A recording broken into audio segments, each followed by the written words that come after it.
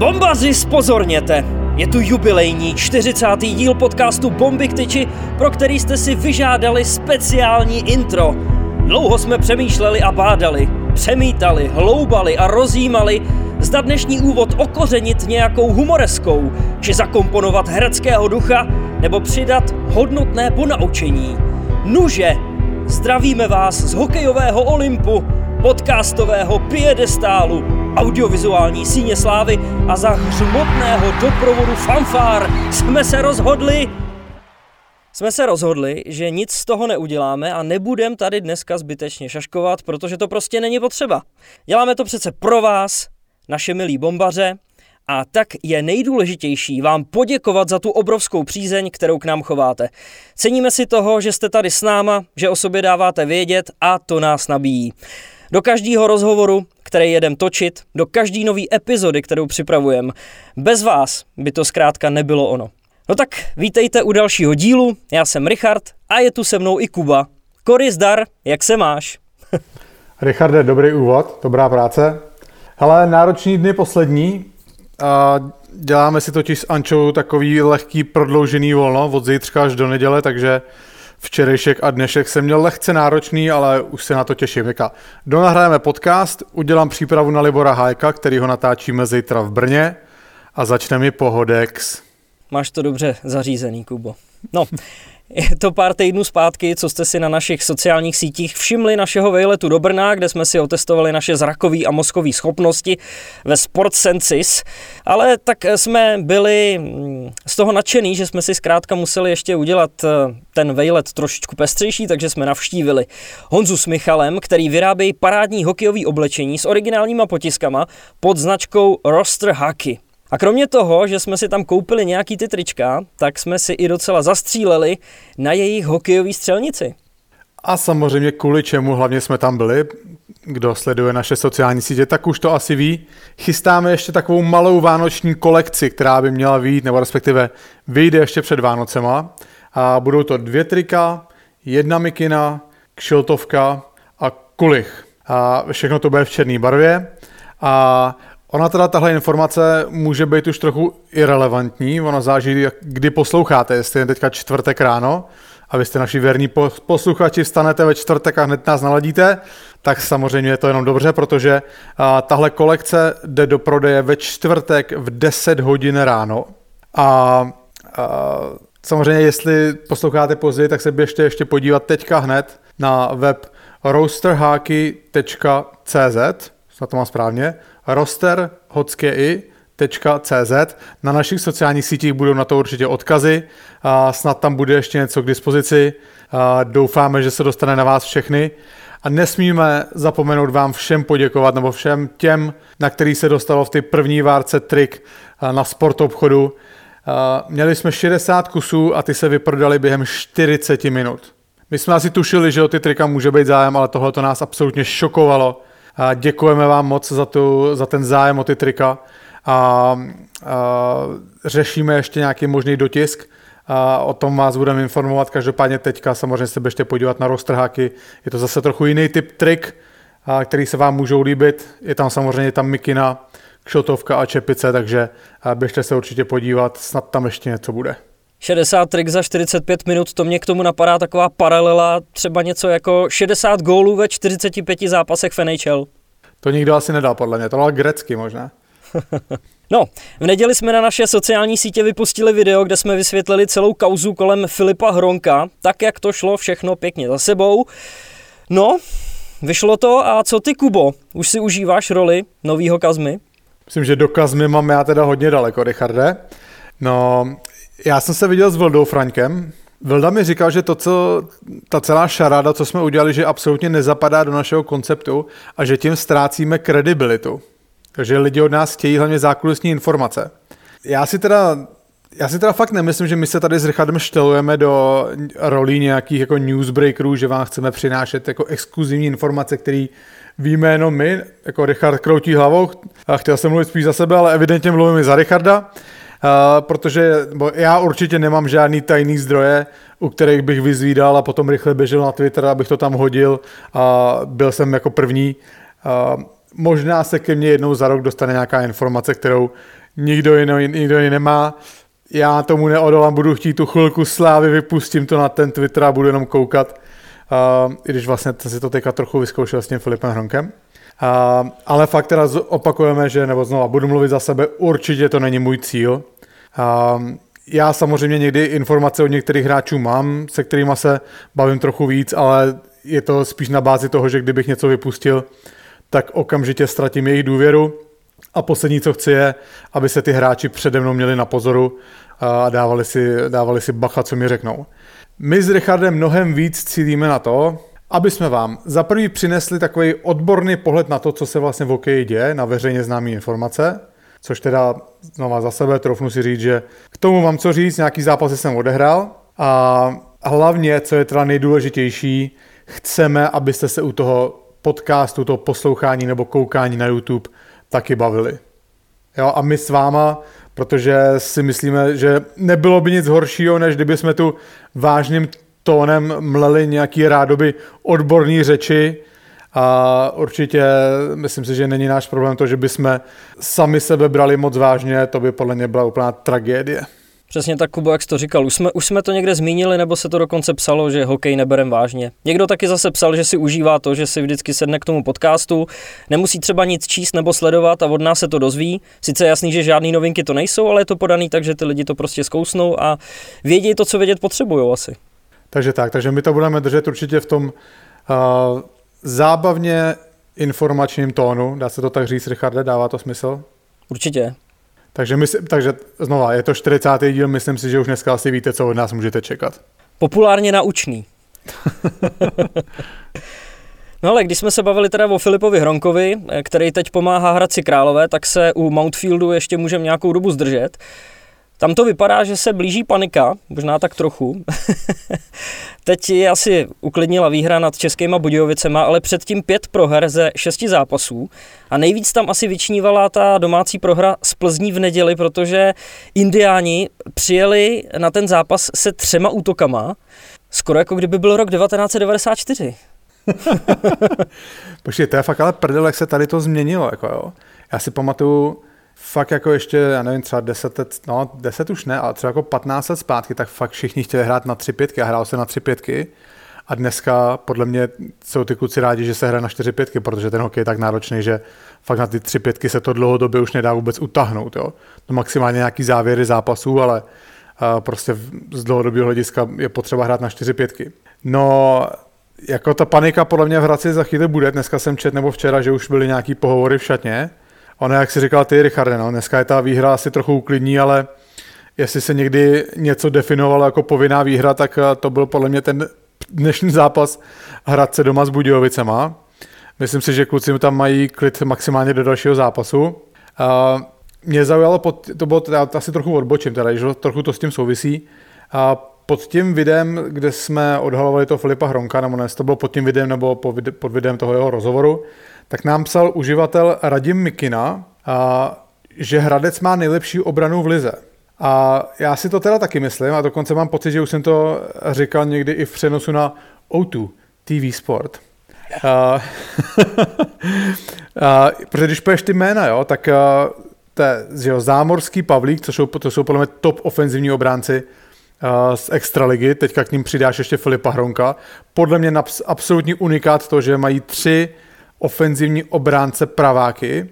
Jo, za praváky obránce se obecně platí zlatem, oni mají 3, v podstatě 4, ještě mají Jeremyho Blaina, který 2 roky zpátky měl taky hodně dobrou ofenzivní sezonu na Spartě. K tomu mají Richarda Nedomlela, který je asi jeden z nejlepších defenzivních obránců dneska. Hodně myslím si, že se ho hodně hráčů v lize bojí, ani se jim nedivím. No jo, a pak tam máš Bohuše Janka, který možná asi nenaplnil to, co se od něj očekávalo jako od mladého, ale i tak se prostě vyprofiloval do solidního, ano, spíše defenzivního extraligového obránce. No a k tomu tam je Radim Šalda, který, já jsem ho teda úplně moc rád neviděl, a co jsem viděl, tak na mě udělal teda dobrý dojem, hodně dobrý dojem. Působil hodně sebevědomě na ledě, což je u mladých hráčů důležitý. Dokázal hrát fyzicky, nebál se hrát s pukem A loni byl produktivní při pár zápasech v první lize. To se mu ještě úplně nepodařilo přenést do extraligy, ale myslím si, že o něm ještě v budoucnu uslyšíme. Vážení přátelé, zase někdo z vás jednou souhlasil s Kubou a on tady o tom bude mluvit půlku epizody. No nic, jdeme dál. Mimochodem, Kubo, hezký tweet, že přítel našeho programu Filip Hronek dal gól dalšímu příteli našeho programu, Frodlíkovi. To už pak vlastně ani nevíš, jestli máš mít radost za tu branku, nebo být smutnej, že někdo ten puk jako pustil. Za jak dlouho myslíš, že se třeba dostaneme do situace, že budou dávat góly jenom přátelé našeho programu? Až bude díl 127, tak tahle ta situace bude častější. A pak už asi nebude vtipný tady ten force přítelem našeho programu. Dřív jsem říkal, že Dominik Frodl, host epizody číslo toho a toho dál, Zbyněk Irgl, host našeho podcastu číslo, a pak už říkal Kuba, hele, tohle už neříkej, říkej přítel našeho programu. Ale chytilo se to, občas nám někdo napíše, že sice jsem nebyl váš host, ale jsem určitě přítel vašeho programu. A nebo budoucí přítel, to znamená, to taky zní dost dobře. Minulý týden ve středu začal Spotify nabízet přehledy o tom, co jste poslouchali a kolik jste u toho strávili času. Včetně žebříčku oblíbenosti a samozřejmě moc si vážíme toho, jakou nám chováte přízeň, protože vaše příspěvky byly plný bomb. Děkujeme vám, posluchači, že jedete bomby. Fakt, já vím, že to bude taky prvoplánový a nechceme tady někomu skákat šipky do zadku, ale fakt si vážíme toho, té vaší přízně. Máme s Richardem pocit, že se to na nás hrne ze všech stran, ať co se týče zájmu o trika, reakce na naše příspěvky na sociálních sítích a samozřejmě, když jsme já něco to bylo za den středa, ráno otevřeli Instagram a viděli jsme všechny ty story, kde jste sdíleli, že nás posloucháte, tak pro nás je to asi největší odměna za tu práci, co tomu věnujeme, když je to z velké části teda zábava. No a z těch ale všech příspěvků tak musíme vybrat jednoho vítěze a tím je Honza Jakubíček, který podle statistiky Spotify v jednom dni poslouchal 7 epizod Bomb k tyči. Richarde, nevím jak ty, ale podle mě takhle hodně mě nikdy neposlouchala žádná moje holka. No, každopádně, Honzo, děkujeme ti za takovou přízeň, že si to zvládnou nás nechat ti takhle rvát šrouby do hlavy. A jako poděkování, tak od nás máš jedno triko Bomby, tady to bílý, co mám teďka na sobě. Napiš nám, prosím tě, na Instagram Bomby k tyči a domluvíme se na velikosti a kam ti to pošleme. Díky. Obrovská gratulace, no ale pojďme dál, zase trošku k tomu hokeji a v organizaci, která několik posledních let dominovala extralize a kterou jsme tady pravidelně nazývali jako Powerhouse, se teď trápí. Liberec prohrál 5 z posledních 6 zápasů, alespoň to teda Tygři v úterý zlomili a konečně ukončili sérii porážek, když porazili Kometu 2-1, ale stejně jim patří až 7. místo v tabulce. Radek Lenz dokonce po neděli říkal, musíme zatnout prdel a začít hrabat odzadu.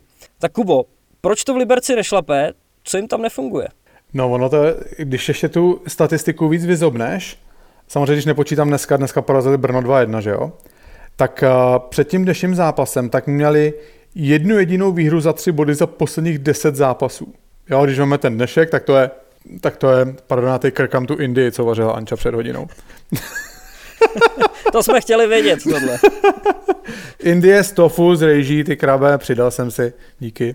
No, každopádně, samozřejmě Liberec na to není dobře, ale i přesto, že tahle statistika nevypadá úplně dobře, tak já bych asi, ano, lehce se mi to mluví, ale já bych prostě nepanikařil a myslím si, že v Liberci už několikrát ukázali, že se dokážou s nepříznivou situací dobře popasovat. Samozřejmě jednoznačným problémem Liberce je to, že dostávají hodně gólů. Jo, když vezmeme, samozřejmě já jsem se na tohle připravoval dneska odpoledne, vidíte, Liberec dneska vyhrál 2-1 s Brnem, dokázali Brno udržet jenom s 1 gólem. A jo, když si tady řekneme ty zápasy předtím, tak proti Zlínu dostali 4 kousky, a pak dostali 6 z Plzní, 3 s Brnem, 6 s Třincem, 4 ve Varech, jo. Takže prostě, ale dobrá zpráva pro Liberec je ta, že obrana je něco, s čímž se dá poměrně jednoduše něco udělat. Jo? Mužstvo se začne soustředit víc na obranu. Liberec byl v podobné situaci na začátku loňské sezóny. Dokázali se z toho potom s přehledem dostat. Co je zároveň důležité pro Liberec je to, že hráči, kteří mají být produktivní, tak produktivní jsou. Jo, když jsem si dneska procházel tu soupisku, tak tam ano, dalo by se asi připustit, že Michal Bulíř by měl mít trochu víc gólů, ale dneska dal svůj 5. gól v sezóně, takže to zase vypadá, že to může se tam, že už se třeba blízká na lepší časy. A asi Tomáš Rachunek by si určitě rád sám představoval, že bude mít trochu víc bodů. Na druhou stranu prostě oba dva tyhle hráči jsou roky prověřený, produktivní extraligoví hráči a myslím si, že je to jenom otázka času, kdy to zlomí a začnou být zase tak produktivní, jako byli v minulosti. Určitě. No a pojďme se věnovat dalšímu příteli našeho programu, velice překvapivě, a je jím prcek extraligy, tak jak se mu říká, Petr Kodítek, který je mimo elitní trojici Plzně, Gulaš, Mertl, Suchý, který mají 9 gólů, nejlepší střelec. Má 7 branek. Měli jsme ho jako našeho prvního hosta a už tehdy si mu Kubo prorokoval dobrou budoucnost, ostatně jak ty to umíš a jak ty to děláš. U něj byl vidět, když byl tenkrát u nás, posun hlavně ve fyzické přípravě, protože byl podle mě teda namakaný jako kráva. Richarde, nevím, jestli u něj při jeho tělesním vzrůstu jde použít formulace namakaný jako kráva. Každý může být namakaný. Promiň Kody teda, snad se neurazíš. Ale tak já jsem o tom mluvil předtím a já, jak jsem ho viděl po několika letech v civilu, tak tam byl teda vidět obrovský rozdíl, jak byl najednou prostě celý osvalený. Ten malý chlapeček byl pryč. No, viděl jsi ten gól v oslabení v Liberci, jak mu to Filip Suchý dal mezi kruhy a Kody golfákem, to byl vikejř jako kráva, jako z učebnice. Jestliže jsem to tady pár dílů zpátky popisoval, co vlastně ten vikejř je, tak Kody to tam napálil přesně tak, jak to má být. Samozřejmě, co mě zarazilo, překvapilo, zklamalo možná i Lucka Mužíková v rozhovoru tu střelu nazvala bombou pod víko. Aspoň ta bomba tam byla, Richard, aspoň ta bomba. Ale no, pokračujeme, pojď. Nevadí, je to docela dobrý pokrok, ne? Posun. Ale máme pořád na čem pracovat. Ono to přijde, jako Liberec začne vyhrávat. I Lucie Mužíková začne propagovat bomby k tyči.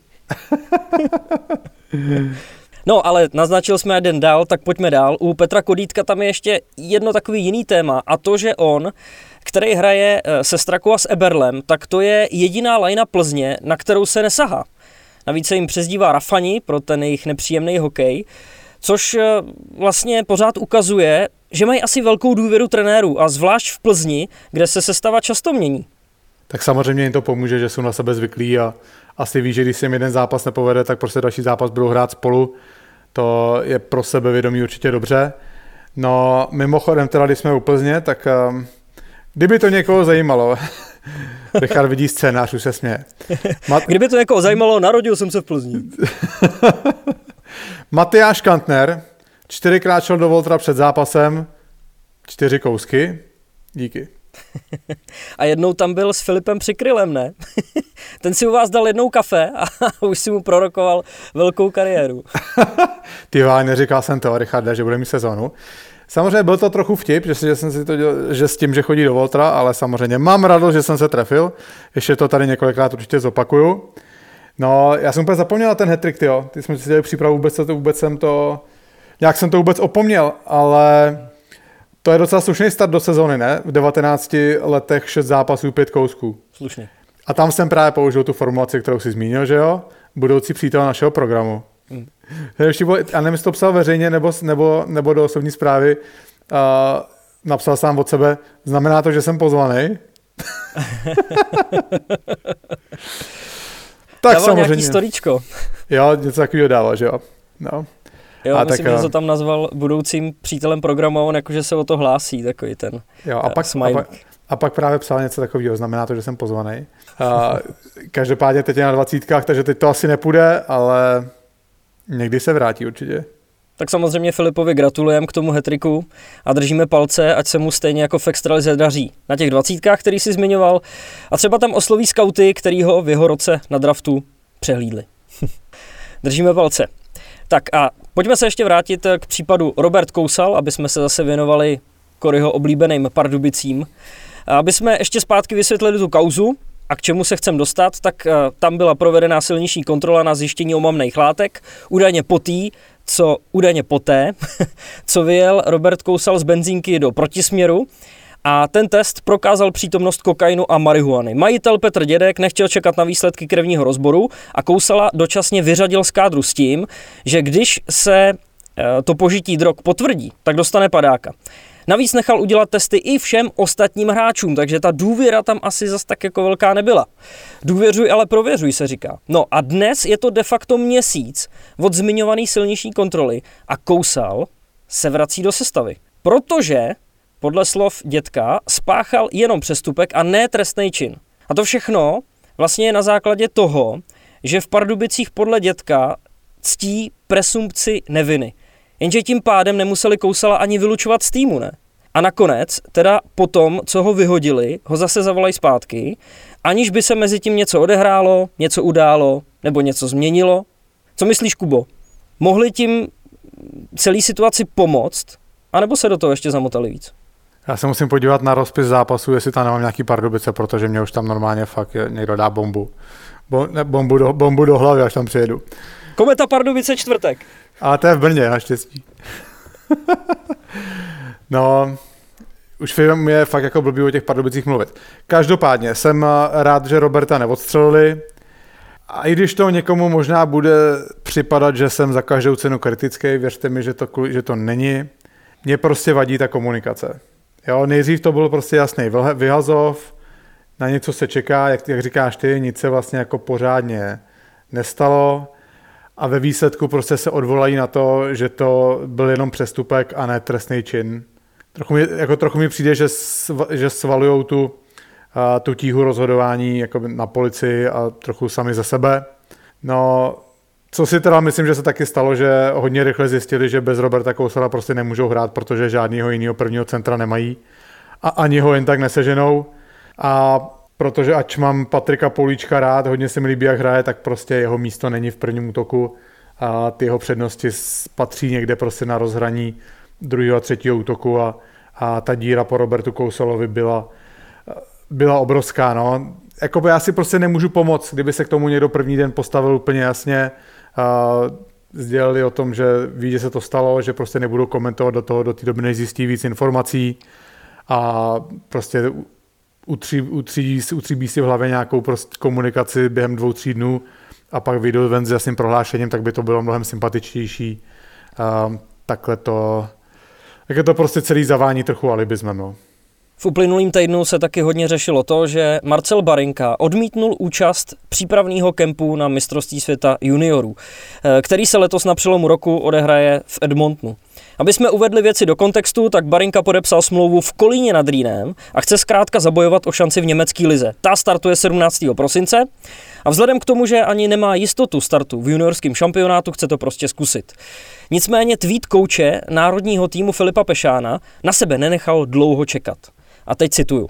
Marcel Barinka upřednostnil boj o sestavu v německém Kolíně před reprezentací na mistrovství světa 20 v Kanadě. Tak tohle mi hlava nebere. Kde je k čertu česká hrdost? Vždycky budu bojovat za hráče, který upřednostní reprezentaci před svým komfortem a osobníma zájmama. Na sociálních sítích se na tohle téma rozjela slušná debata, kde se teda drtivá většina přiklonila na stranu Barinky, že tohle rozhodnutí je pochopitelný, nebo že je to čistě jeho věc. A neměl by být hned takhle pranířovaný veřejně. Michal Barinka, nevlastní táta Marcela, napsal, že z hlediska Pešána je tohle totální nesmysl, když ani 20 nepatří do jeho kompetencí. A už vůbec nepatří do jeho kompetencí honit si ego na mladým klukovi. A nemůže chybět ani reakce dědečka, Alojze Hadamčíka, Jakube. Podle něj Pešánova arogance nezná mezí a že se opil mocí, kterou mu na svazu dal šéf Tomáš Král. Tak, Kubo, zajímavý hráči v tomhle případu, ostrý náboje do tvý pistole Walter. Kdo má pravdu a kdo to přehání? No, někdo to napsal na Twitteru, já nevím, mrzí mě, že nevím kdo, dneska tady házím takový formulace, že někdo něco napsal. A na té přestřelce je fakt nejhorší to, že to nejvíc odnese ten mladý kluk. A já prostě naprosto rozumím jeho rozhodnutí, já nevím vlastně, v jaký on byl roli v té 20, ale pochopil jsem z toho, že spíš bylo nepravděpodobné, že by na ten turnaj jel. A já to prostě chápu, no, má smlouvu v novém mužstvu, bude liga za chvíli začínat, on se potřebuje ukázat, prostě nemůže si dovolit odjet ani na týden. Já to naprosto chápu. Já jsem si tenkrát, když jsem měl na 20 z extraligy, tak na své první, tak jsem si tenkrát prošel něčím podobným. Já jsem normálně na podzim hrál stabilně za Ačko, pak jsem odjel na měsíc na 20, že? Protože před těmi 20 je ten tréninkový kemp, zhruba 14 denní, pak 20 se jdou 14 dní, takže jsem byl měsíc pryč a když jsem se vrátil, tak na tom místě hrál zrovna jiný junior, vyhrávalo se a trenéři mi řekli, že prostě já hrát nebudu a potom, co jsem vlastně přijel z 20, kde jsem reprezentoval, tak mě vystěhovali z šatny sáčka a hrál jsem měsíc za juniory, jo, takže asi se dokážu vcítit nebo chápu to uvažování Marcela Barinky. Myslím si, že to hodně konzultoval s Michalem, který samozřejmě má zkušenosti, aby mu k tomu řekl svoje. Myslím si, že to bylo od Filipa Pešána zbytečný, protože sám v klubu působil a musí vědět, jak často je ta pozice vrtkavá pro mladý hráče, ještě navíc prostě, když Marcel je úplně v novém mužstvu. Ten komentář Michala Barinky byl pochopitelně ofenzivní, ale myslím si, že byl v rámci nějaké slušnosti, je to pochopitelné, snaží se bránit svého syna. Co se týče pana Adamčíka, tak si myslím, že to bylo trochu přes čáru, no, tam možná se to mohlo nechat u toho, aby se vyjádřil Michal Barinka. Od Loizy je tam trochu cítit zapškost, mi přijde, no. Tak pojďme zase dál. Minulý čtvrtek jsem byl soutůčkem na zápase Motoru proti Spartě a musím říct, že z pohledu Českých Budějovic to nevypadalo vůbec hezky. A Václavu Prospalovi není co závidět, protože před sebou vidí pořád ty samé chyby, což jsou zbyteční fauly. Vyloučení za nafilmovaný pád nebo 2+10 za naražení nahrazení. Po 40 minutách prohráváš 1-4, hráčům něco řekneš v kabině a na začátku třetí třetiny se zase nepovede střídání a máš další trest za příliš mnoho hráčů na ledě. Jenom třeba 3 metry před tebou a ty to celý vidíš. My už jsme zmiňovali ty Prospalovy slova o tom, že Motor hraje třetí třetiny, jako kdyby se teprve hráči scházeli na benzínce. Ale tentokrát to bylo ještě o trochu ostřejší, když řekl, že nejde vlastně o systém, ale že Motor je prostě hloupej tým. Je jasný, že Prospalovi tahle situace není lhostejná a proto v nedávné době sáhnul ke 2 posilám, který ještě loni hráli za Třinec. Obránce Vladimír Rod a bývalý kapitán Martin Adamský. Rod skončil po konci uplynulé sezóny a do zápasového vytížení se vrátil cca po 8 měsících a Adamský ten už nastoupil zase v Havířově, odkud bude vypomáhat formou střídavých startů. Kubo, jsou výkony Motoru jako extraligovýho nováčka až taková bída? A nebo do jaký míry může pomoct Rod s Adamským? No, dneska dostali 6 v Hradci, takže evidentně to úplně nepomohlo. Ale já teďka jenom koukám, jsem se ujišťoval, hned se k tomu dostanu. A jako ono se samozřejmě asi nedá otočit, nedá předpokládat, že 2 hráči to otočí během jednoho zápasu.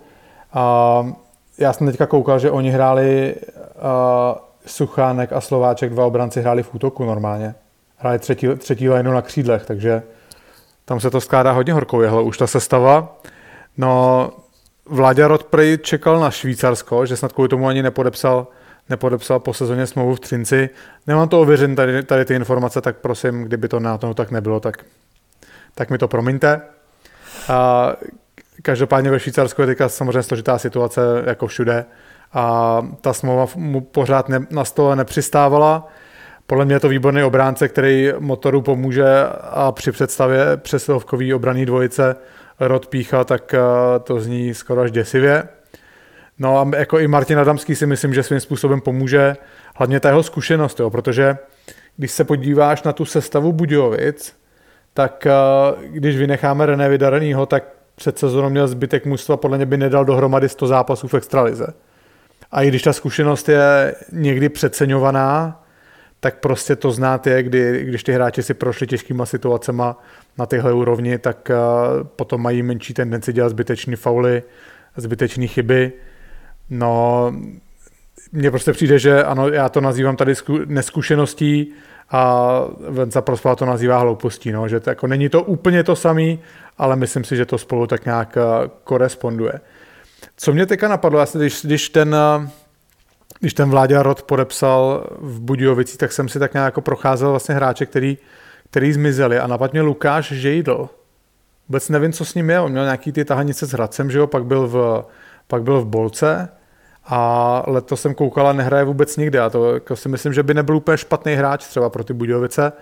Vzhledem k tomu, že nic nemá, tak by třeba nebyl ani drahej a tam by se akorát museli vyřešit práva vlastně s jeho mužstvem, já nevím, kdo vlastní jeho práva, jestli Bolka nebo Hradec. Každopádně myslím si, že by se Budějovicím v současné situaci hodil. On samozřejmě měl okamžiky v kariéře, kdy byl velice produktivní, pak naopak měl velký výpadky, ale pořád ještě relativně mladý, ten teďka přesně kolik mu je. A myslím si, že by mohl Budějovicím pomoct. Kubo, další skvělý investigativní počin. Dobrá práce. No a před několika dnama se začalo hodně psát taky o tom, že Václav Prospal by po sezóně měl skončit v Motoru. Ten důvod je jednoduchý, chce se vrátit za rodinou, která žije na Floridě a od který se musel odloučit při té svojí misi dostat Český Budějovice do extraligy. No a vzhledem k tomu, že tam už působil 2 roky v šancelize, nebo respektive v první lize a teď ještě ta extraliga, tak tenhle rok už je podle něj údajně nad plán a je jasný, že nehledě na výsledek to už prostě zabalí, protože se chce vrátit. A mimochodem je tam ještě teda možná další věc, kterou řešil Libor Basík s Jirkou Tlustým ve studiu na Outučku, že v tom bude asi i to, že Prospal má ambice trénovat mužstvo v NHL. Každopádně měli bychom si asi pospíšit s pozvánkou k nám do podcastu, ať šanci neprospíme. Mít Václava Prospala jako hosta. Ty si s tím jménem hraješ, Richarde, to je paráda. No, to by byl dobrý host, to bychom měli zrealizovat, Richarde. To by výlet do Budějovic asi. My máme výlety rádi s Richardem. No, já nevím, jestli je reálný, aby jako trenér se dostal do NHL. Myslím si, že to úplně jako mimo není, protože tím, jak tam dlouho hrál, tak tam to jméno má a v podstatě je vnímaný asi nevyloženě jako kanadský nebo americký hráč, ale prostě není vnímaný jako nějaký trenér, který začal trénovat v Čechách a tam musel dokazovat, že má nějaký kvality. Nedokážu vůbec jako odhadnout na jaký procenta to může být. Nebo podle mě on je za dobře s Tortorellou. Jestli je třeba reálný, že by se o Tortorella vzal jako asistenta někdy. Vůbec nevím, ale jako myslím si, že úplně mimo mísu to není, ale fakt jako do procent, já nevím, 30% to může být šance. Nevím, a to tak střílím od boku, Richarde. Mimochodem, když jsi říkal o těch hrádkách se slovama, tak se výborně dá hrát taky se jménem Jiří Tlustý, když jsem ho teda zmiňoval v tom studiu O2. Tak jsem něco natočil po cestě zpátky ze zápasu z těch Budějic, ale zatím jsem se neodhodlal to vypustit, takže se nejdřív musím zeptat Jirky, ale přece jenom on už po návštěvě našeho podcastu leco zažil a už je obezřetnej, co se týče našich osob. No, ale tohle vypust, Richarde, ty musíš social media, musíš to jet, pojď. No a pak mi Vilda Franěk zase něco řekne, že tohle ode mě lidi nečekají a že si ničím kredit. To určitě. A nechytrej, Vilda. No, dobrý. Mimochodem psal mi, že očekával nějakou reakci, že tady zmíníme nějaký jeho jiný pořad, který dělá, ale nic neřeknem, žádná reklama zadarmo. Ne asi. Musíš víc prosit. Zase zpátky k hokeji. Dneska nějak moc často odcházíme pryč. Vítkovice mají nový trenérský štáb. Novým trenérem je Miloš Holaň a ten si za svý asistenty vybral sportovního ředitele Romana Šimíčka a trenéra mládeže Radka Filipa. Mě už, bude to těžší, Richarde, ale mě už nikdo nebude mít rád, ale prostě myslím si, že nás neposloucháte, protože tady chodíme kolem horký kaše, takže jdu na to. No, mě zaujal rozhovor Šimíčka po domácí prohře s Pardubicema. On se v tom rozhovoru, nebo respektive to bylo nějaký takový tiskový vyjádření, vyšlo to na webu, já nevím, třeba 1,5 hodiny po zápase, na webu Vítkovic. A on se tam omlouval fanouškům a já musím říct, že jsem na tyhle vyjádření prostě úplně alergický. Já prostě nechápu, nebo takhle, já chápu tu potřebu okamžitě po prohraném zápase se zpovídat a ujišťovat fanoušky, že si jako váží jejich podpory. Ale podle mě jediný, co v tom rozhovoru udělal reálně, je to, že hodil pod autobus celý mužstvo, který z velké části něco samozřejmě zdědil, ale velkou část toho mužstva on sám postavil. Když budu citovat z toho rozhovoru. Neuvěřitelně mě mrzí a rozčiluje zároveň, že se mnou proklamovaná vize neděje. Vinu na tom nesou všichni členové A týmu, hráči a realizační tým i trenéři. Současné výsledky a především výkony jsou tristní a uráží všechny, kteří fandí vítkovickému hokeji. Kteří jej z pozice ať už partnera či permanentkáře v této nelehké době podporují. Uvedl dále šéf ostravského klubu. Takže když to přeložíme, tak řekl, že absolutně se distancoval od toho, co se děje v Mostu v podstatě. Jo, vy za to můžete, já jsem vám řekl, jak to máte dělat. V podstatě jako já jsem vám řekl, jak to máte dělat, ale vy to neděláte. A chápu, znova to zopakuju, že chápu, že chce nějak poděkovat fanouškům a sponzorům za podporu, zvlášť v dnešní době je to důležitý, ale prostě tohle prohlášení podle mě prostě není dobrý, jo? A když já se budu citovat. Stydím se za to, co v posledních zápasech mužstvo předvádělo a stydím se rovněž za to, že v současné chvíli můžu nazvat opravdovými srdcaři vítkovického hokeje jen a pouze partnery, fanoušky, permanentkáře a majitele klubu. Šipka. Kteří vítkovický hokej platí, přitom nemohou být přímo na stadionu. Stydím se za to, že srdcařství nepředvádějí hráči, ani realizační tým, ani trenéři. A já a se mnou i ostatní kolegové jsem nucen číst rozhořčené a přitom pravdivé reakce fanoušků. Ty krabe. Znova, jo, já bych třeba tady to vyjádření pochopil, kdyby to bylo v emocích někde prostě hned po zápase, v živém rozhovoru, tak samozřejmě člověk třeba řekne, co úplně nechce říct, jo. Ale tohle jako si myslím, že je pečlivě napsané vyjádření, který bylo výsledkem toho, že byla nějaká schůze nejvyššího managementu klubu, ale prostě to, jako podle toho to vypadá, že on tu svoji práci dělá naprosto skvěle, fantasticky a všichni od něj níž mu to kazí. Jo, já ti garantuju, že tímhletím rozhovorem on ztratil celý mužstvo. A upřímně chtěl bych vidět hlavně Romana Poláka, jak teď sedí v šatně, nebo co si teď říká, když sedí v šatně. A tady to čet. No a k novým trenérům, já jsem Miloše Holaně zažil na Spartě, v tom mužstvu tenkrát shodou okolností byl i Radek Filip a já jsem měl Miloše rád, podle mě to není vůbec špatný trenér a jsem za něj rád, že dostává další šanci v extralize. A mně přijde, že to už třeba řada fanoušků mladších ani nebude vědět, že vlastně Miloš Holaň byl svýho času, myslím si někdy na začátku 90. let, možná něco později, já už teďka přesně nevím, naprosto jako elitní extraligový obránce, měl více jak bod na zápas, podepsal smlouvu s Anaheimem, ale bohužel prodělal onemocnění leukémií, 2 roky nehrál a v podstatě do vrcholového hokeje už se nedokázal vrátit, ale obrovský příběh jeho, Richarde, to by taky byl dobrý host, teda, když to říkám, no. Takže asi výlet do Ostravy zase, no. Uděláme výlet všude, kamkoliv.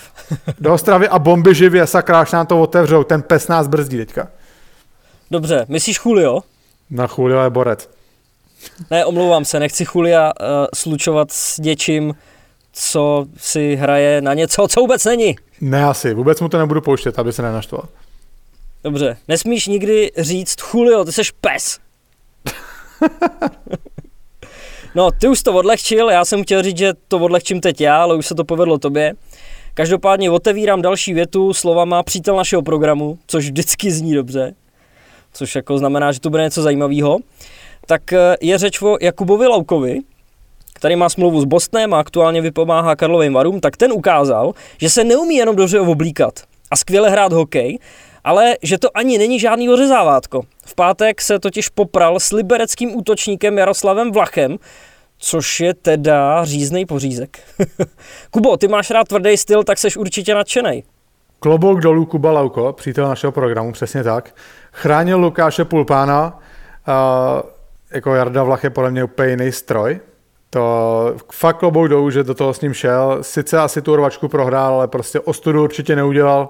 Hlavně se počítá to, že se postavil právě Vlachovi, který podle mě patří mezi nejtvrdší hráče v lize, takže klobouk dolů, Kubo, ale to samé, co jsme tady říkali u Filipa Hronka. Tvoje přednosti jsou hlavně v ofenzivě, ať si něco prosím tě neuděláš, od toho tam jsou jiní hráči, aby se prali.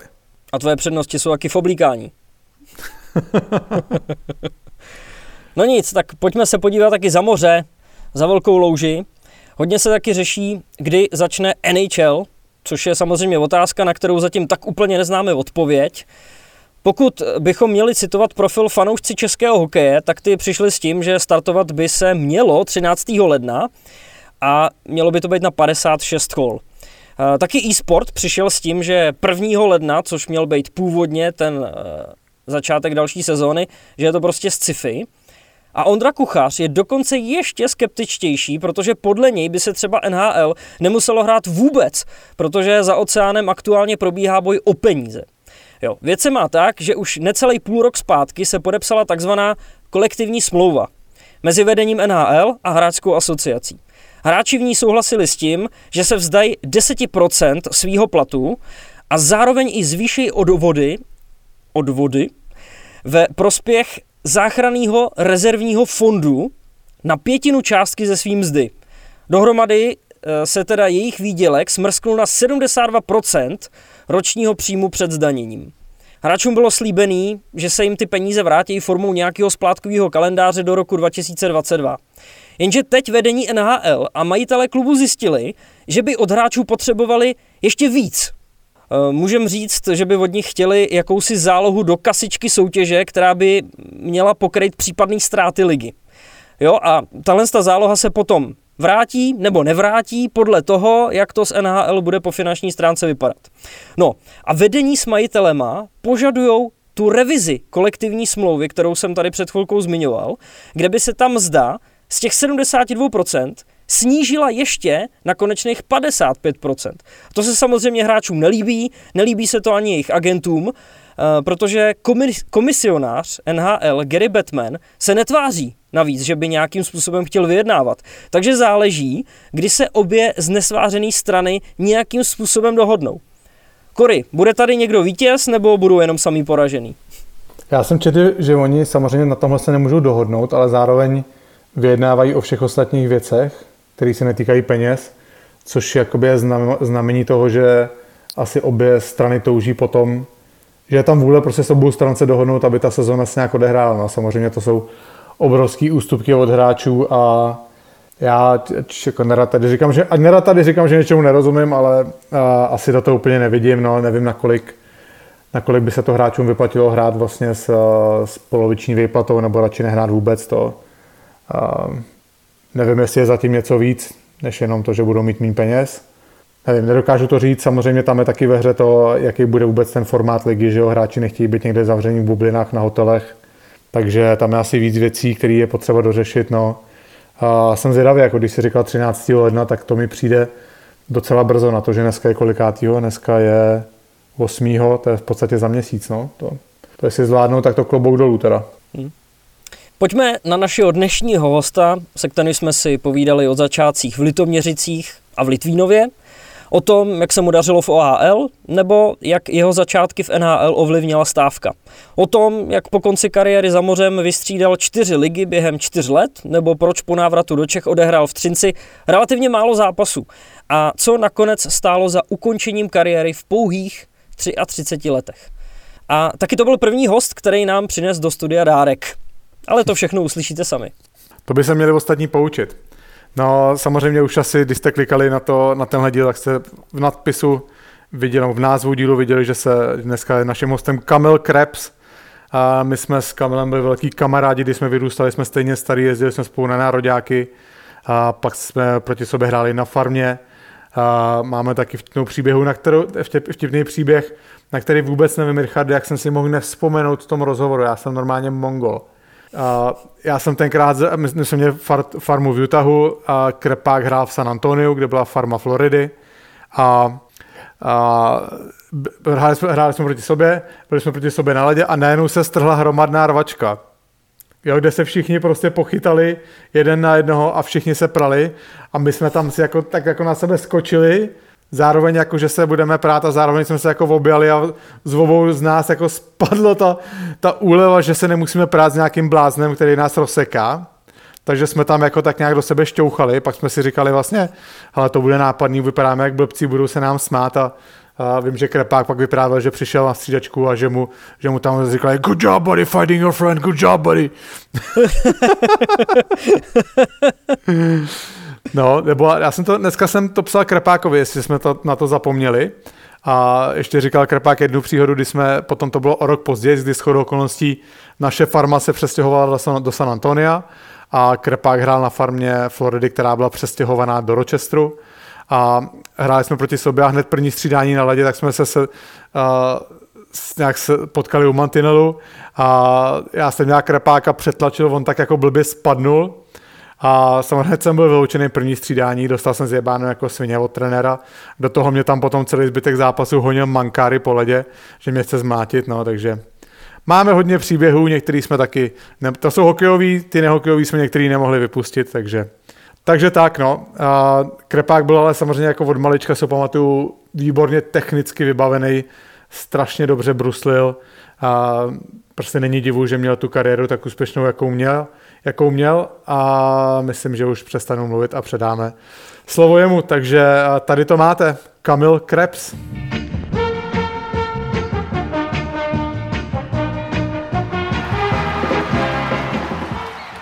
Náš dnešní host má ve svém životopise 232 zápasů v NHL. Za svou bohatou kariéru si vyzkoušel ještě KHL, finskou, švýcarskou nebo německou ligu. A samozřejmě hrál i českou extraligu. 3 roky nastupoval za třinecký oceláře. Vyznačoval se učebnicovým bruslením, skvělou technikou a přehledem ve hře.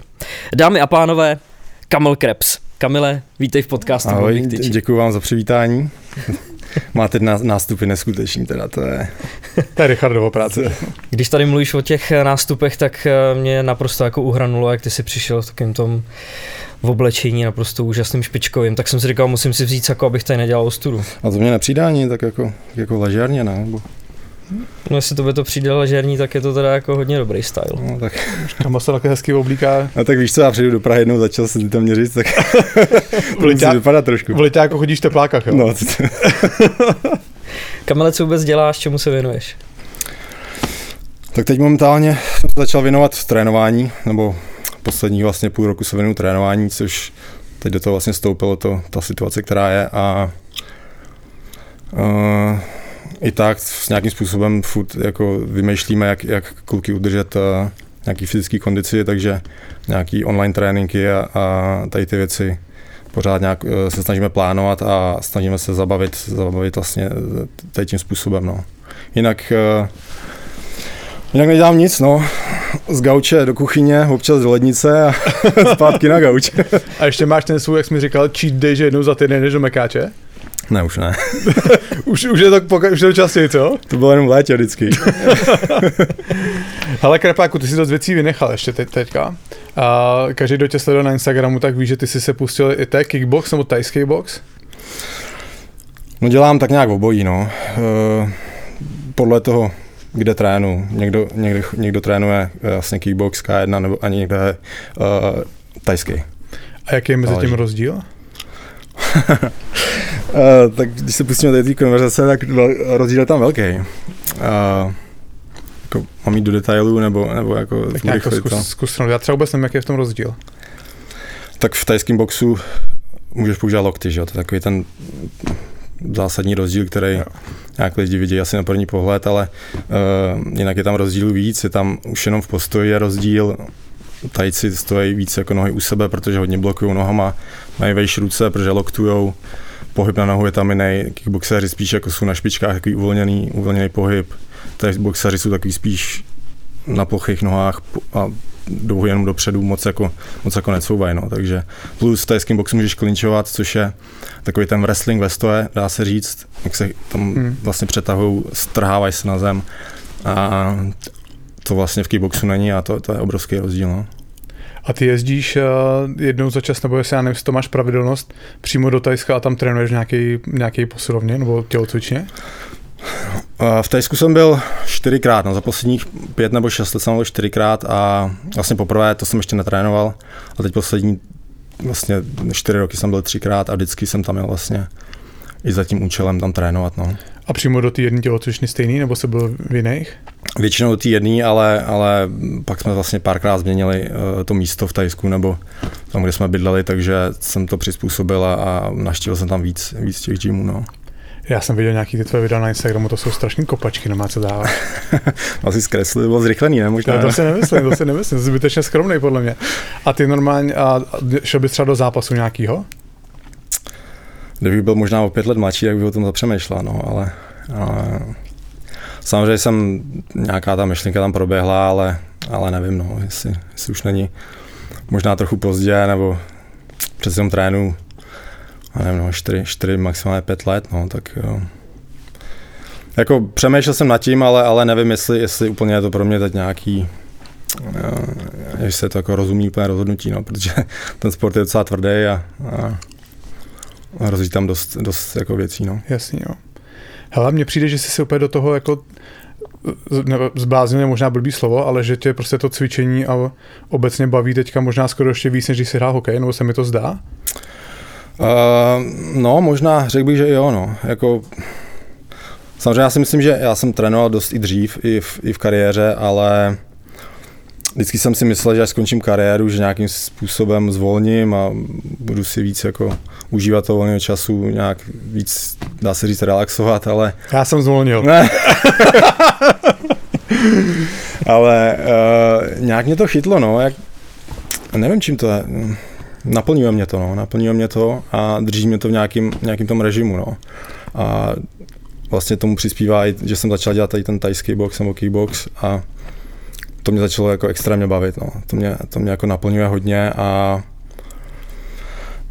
ono pak jako vás tahle věc i donutí něco furt dělat, nějak se držet v kondici, protože pak když přijdeš na trénink, náhodou nějaký sparring nebo něco a ty nejseš jako v kondici, tak to může jako občas si zabolet, no, nebo, takže ono jako ti to i donutí, no, nějakým způsobem se držet a něco dělat furt, no. Jasný. No já ještě odbočím k jiné tvojí zálibě. Lukáši, prosím tě, Krpák nám přivez víno, podáš nám to víno. Ty si děláš sommelierské zkoušky? Jak jsi na tom tady s tím? No. Jak nám to přednes, co si nám Ale jenom jestli ještě dodám, tak tady to víno je lepší, když třeba hodinu ještě dáte vydejchat, nebo hodinu klidně 2, takže... Tak počkej, tak Lukáši, otevři nám ho, prosím tě, na chvilku, nech ho tam postavený. To asi nebudem 2 hodiny, co? Záleží, jak se rozkecáš. Ale já jsem Kamila, vítám vás u dalšího videa. Já si myslím, že by si z toho mohl dělat nějaký své podcasty. Teď jak se o tom začal mluvit, naprostá špička. Jo. No tak říkám, tady to víno je moje jako oblíbený docela, to si kupuju a tak jako mám ho docela napitý A je třeba šance, že by si třeba chtěl otevřít svůj vinný bar? Nějak to prodat tady tu svoji zálibu? No, tak já si myslím, že jako jo, určitě by mě to bavilo, ale asi bych se potřeboval o tom dozvědět ještě o dost víc, no. Nemyslím si, že úplně samozřejmě něco trošku o tom vím víc, ale než jsem věděl předtím, ale ještě určitě tam je toho hrozně moc, to víno to je nekonečný jako téma, že jo, to se furt rozvíjí, furt je co se učit, nové věci a je to takový běh na dlouhou tráť, nebo je to, myslím si, taková celoživotní učení, no. Nikdy toho nevíte o tom víně dost, si myslím, no. Ale určitě by se mi to líbilo mít nějaký vinný bar, nebo nějakou vinotéku a nevím, no, myslím si, že plně v Litoměřicích na to není ten pravý market, ale třeba v Praze by se to, myslím, dalo.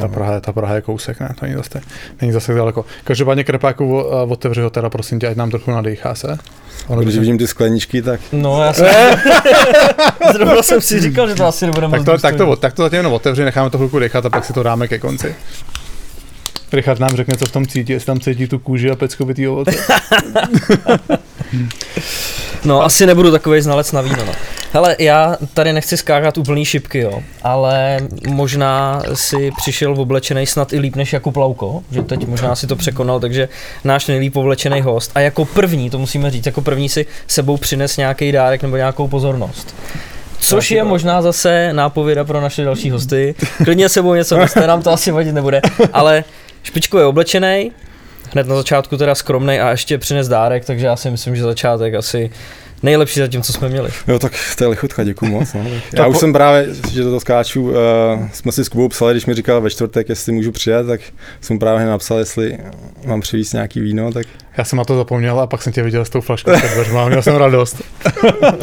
Tak pojedeme na ten hokej. No a naleješ nám taky, nebo... Jo, já jsem to jenom rozhodl, aby se to vydechalo, ale můžu. Jo, takhle, jasně. Dobrý skleničky, Vegík. Jiný tady nejsou. Mně přijde, jak už je Vegy zvyklý z toho podcastu, že aby to bylo slyšet, že ty skleničky bere, tak u toho dělal obrovský hluk. Aby tam byl takový ten doprovodný. Určitě tam. Tak já to nechám ještě chvíli uležit, jo? Mám to ještě nechat chvíli, ale to na co? tebe. Ale tak pojedeme se o tom hokeji taky. Dobře, tak jo. Ale můžeme si z toho vína, mi to nevadí.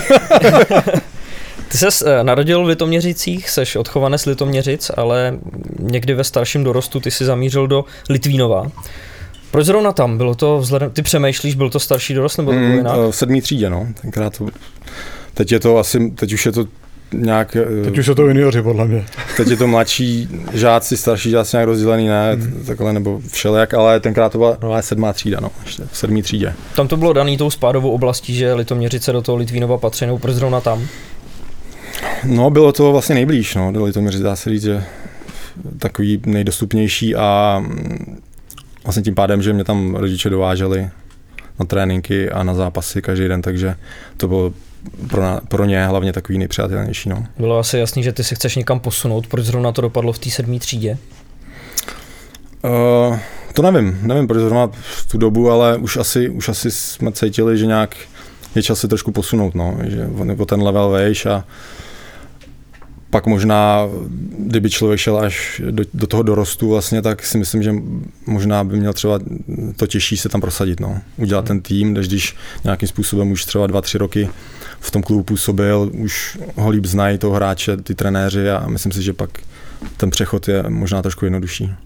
A ty jsi teda chodil do školy pořád v Litoměřicích a odpoledne se jezdil na tréninky? Já chvíli jsem chodil v Litvínově do školy. Já nevím, necelý půl rok, nebo vlastně jedno pololetí jsme tam bydleli s mámou, jsme tam dostali byt a bydleli jsme tam, ale to moc jako nefungovalo nějak, no. To, nevím už proč tenkrát nějak to nefungovalo, tak jsem šel zpátky do Litoměřic, no tenkrát jsem se vracel do Terezína, do školy vlastně. Tam ještě blíž vlastně, já jsem z vesnice z Českých Kopic, takže Terezín hned vedle, tak jsem se vrátil tam a pak už jsme dojížděli, no, do toho Litvínova každý den. Jak to je daleko z Litoměřic? Je to takových 50 minut, no. 50 minut autem. Co oběd od rodičů? Dneska už možná trošku víc, no, při tom provozu tenkrát jsme to do té hodiny dali, no. Ale jako každý den, no, to bylo docela, hlavně pro rodiče to byl docela masakr, no, ještě vlastně s prácí to skloubit a ze vším, tak... Že tě tam odvezli vždycky, počkáš, otrénuješ, no, na zimáku v zimě. Přesně tak. A jeli zpátky s tebou. Zpátky, no.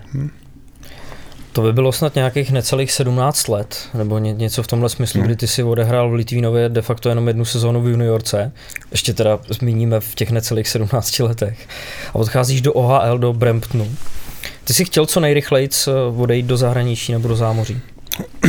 Bylo to v mém plánu, no. Už jako delší dobu vlastně jsem se na to připravoval, nebo jsem věděl, že to přijde, no. Takže už jsem o tom věděl, já teďka nevím, rok, třeba 2 dopředu, už jsme to plánovali s agentem a já jsem na to byl nějakým způsobem připravený, no. A musím říct, že jsem se i těšil, no. Hlavně teda z toho důvodu, že už jsem nemusel chodit dál do školy, no. Že ta škola mě úplně jako nějak nenaplňovala, nebavila, takže tohle byl nějaký můj takový jako taková jako utěková cesta od toho. Ty jsi měl Jirku Crhu agenta, že jo? Nebo ne? Jirku a Rudu Crhu. Jo. Vlastně Jirka byl v Americe a Ruda dělal tady Evropu, jo, Čechy. No já si pamatuju, když mi to řekl, že odcházíš tenkrát. Jsme byli v Nymburce na tak, podle mě to byl před 17, takový ten letní kemp. A seděli jsme v šatně vedle sebe a ty mi říkáš, hele, já jdu do Bramptonu nebo do Kanady. A já byl úplně v šoku, protože jsem to vůbec jako nečekal, že já jsem o ničem takovým nepřemýšlel. A tenkrát jsem to taky začal potom řešit. A na to já si úplně nespomínám, ale to bylo asi před draftem ještě, ne? To muselo být před draftem. No jasně, že tak ty si hrál 2 sezony, než jsi byl draftovaný, že jo? Ne, před draftem do juniorky. Myslím. Jo, takhle. To přesně nevím. Ale vím, že No asi jo, protože já jsem to začal řešit, vlastně já jsem nebyl draftovaný v tu chvíli a vím, že chvilku to vypadalo, že bych šel taky. Asi přiznám pod vlivem toho, že odcházíš ty, že jsem si říkal to, co tady budu zůstávat. A tam se řešil, že já bych šel do Red Deeru, do VHL. Nějak se to jako nadneslo, nebylo to řešené do detailu, ale pamatuju si, tak jsme to oznámili, jak jsem byl úplně v šoku z toho.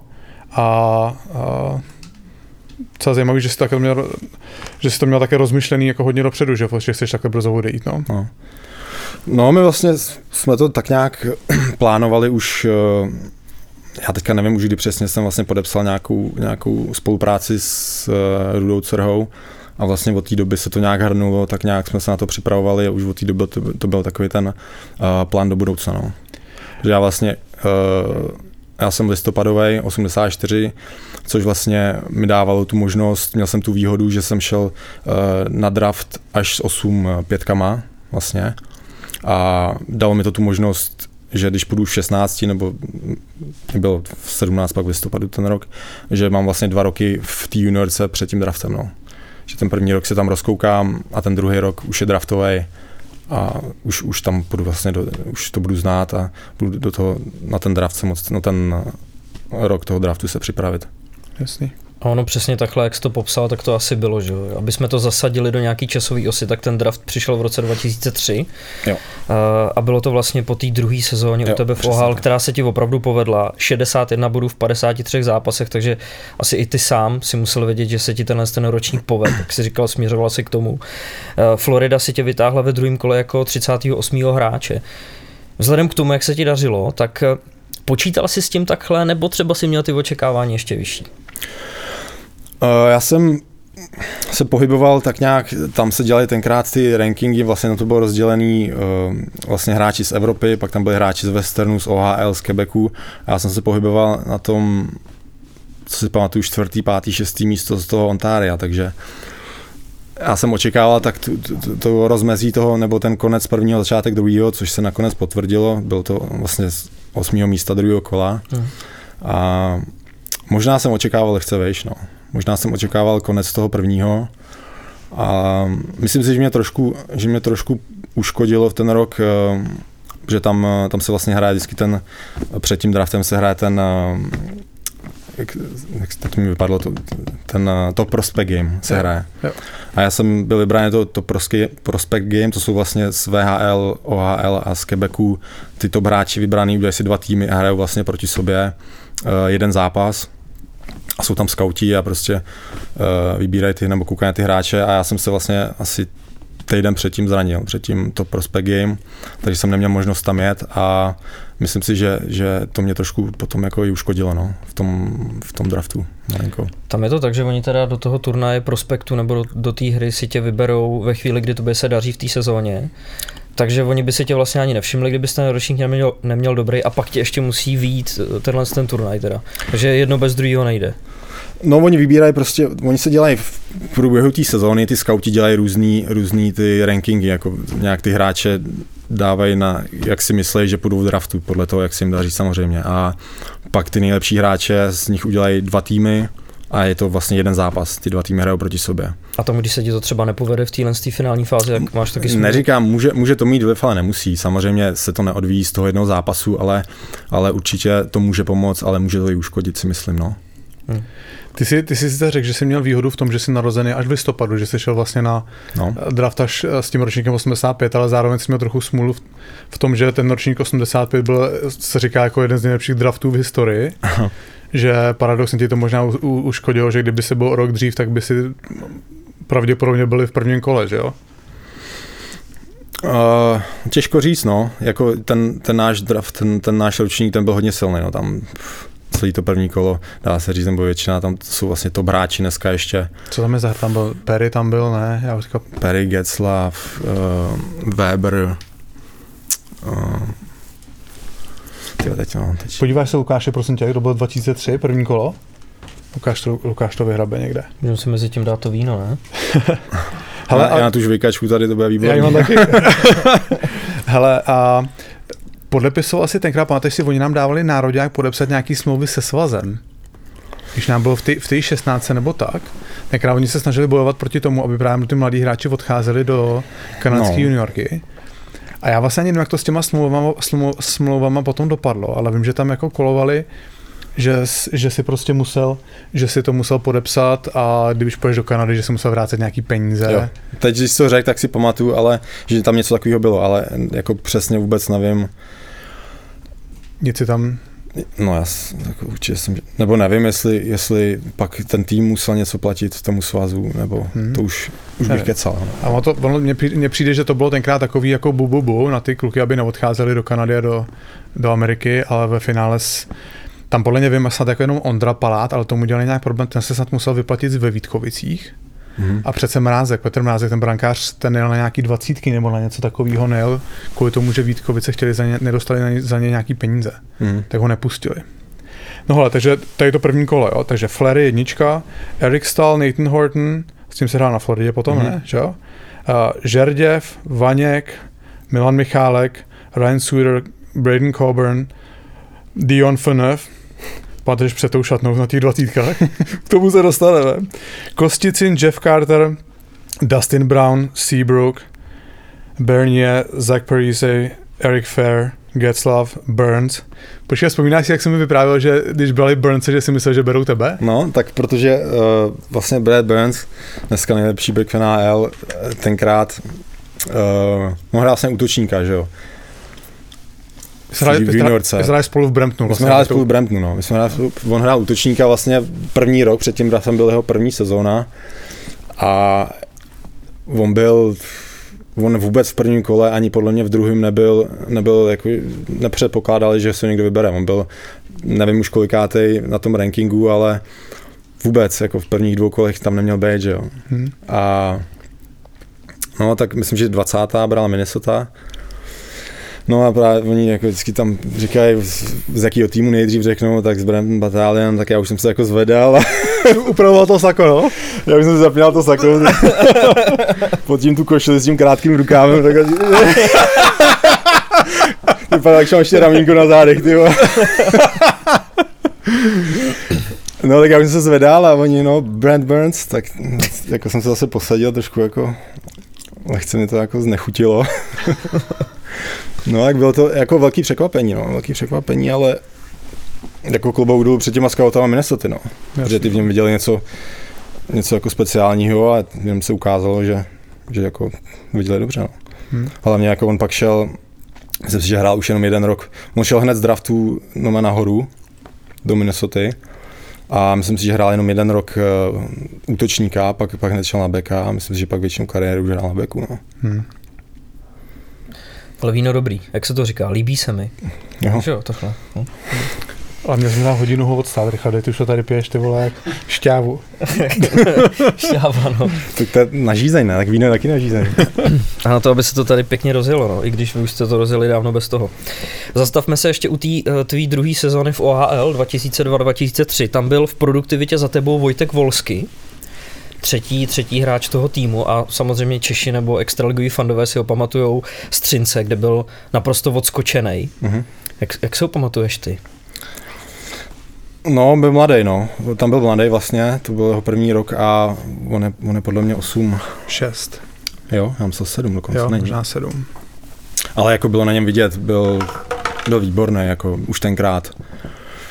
Myslím si, že na jeho věk byl vyspělej a výborně technický, výborně silově na tom byl. Takže si ho pamatuju takhle, no, že jako fakt už tenkrát ho předpokládali, že má velkou budoucnost před sebou, no.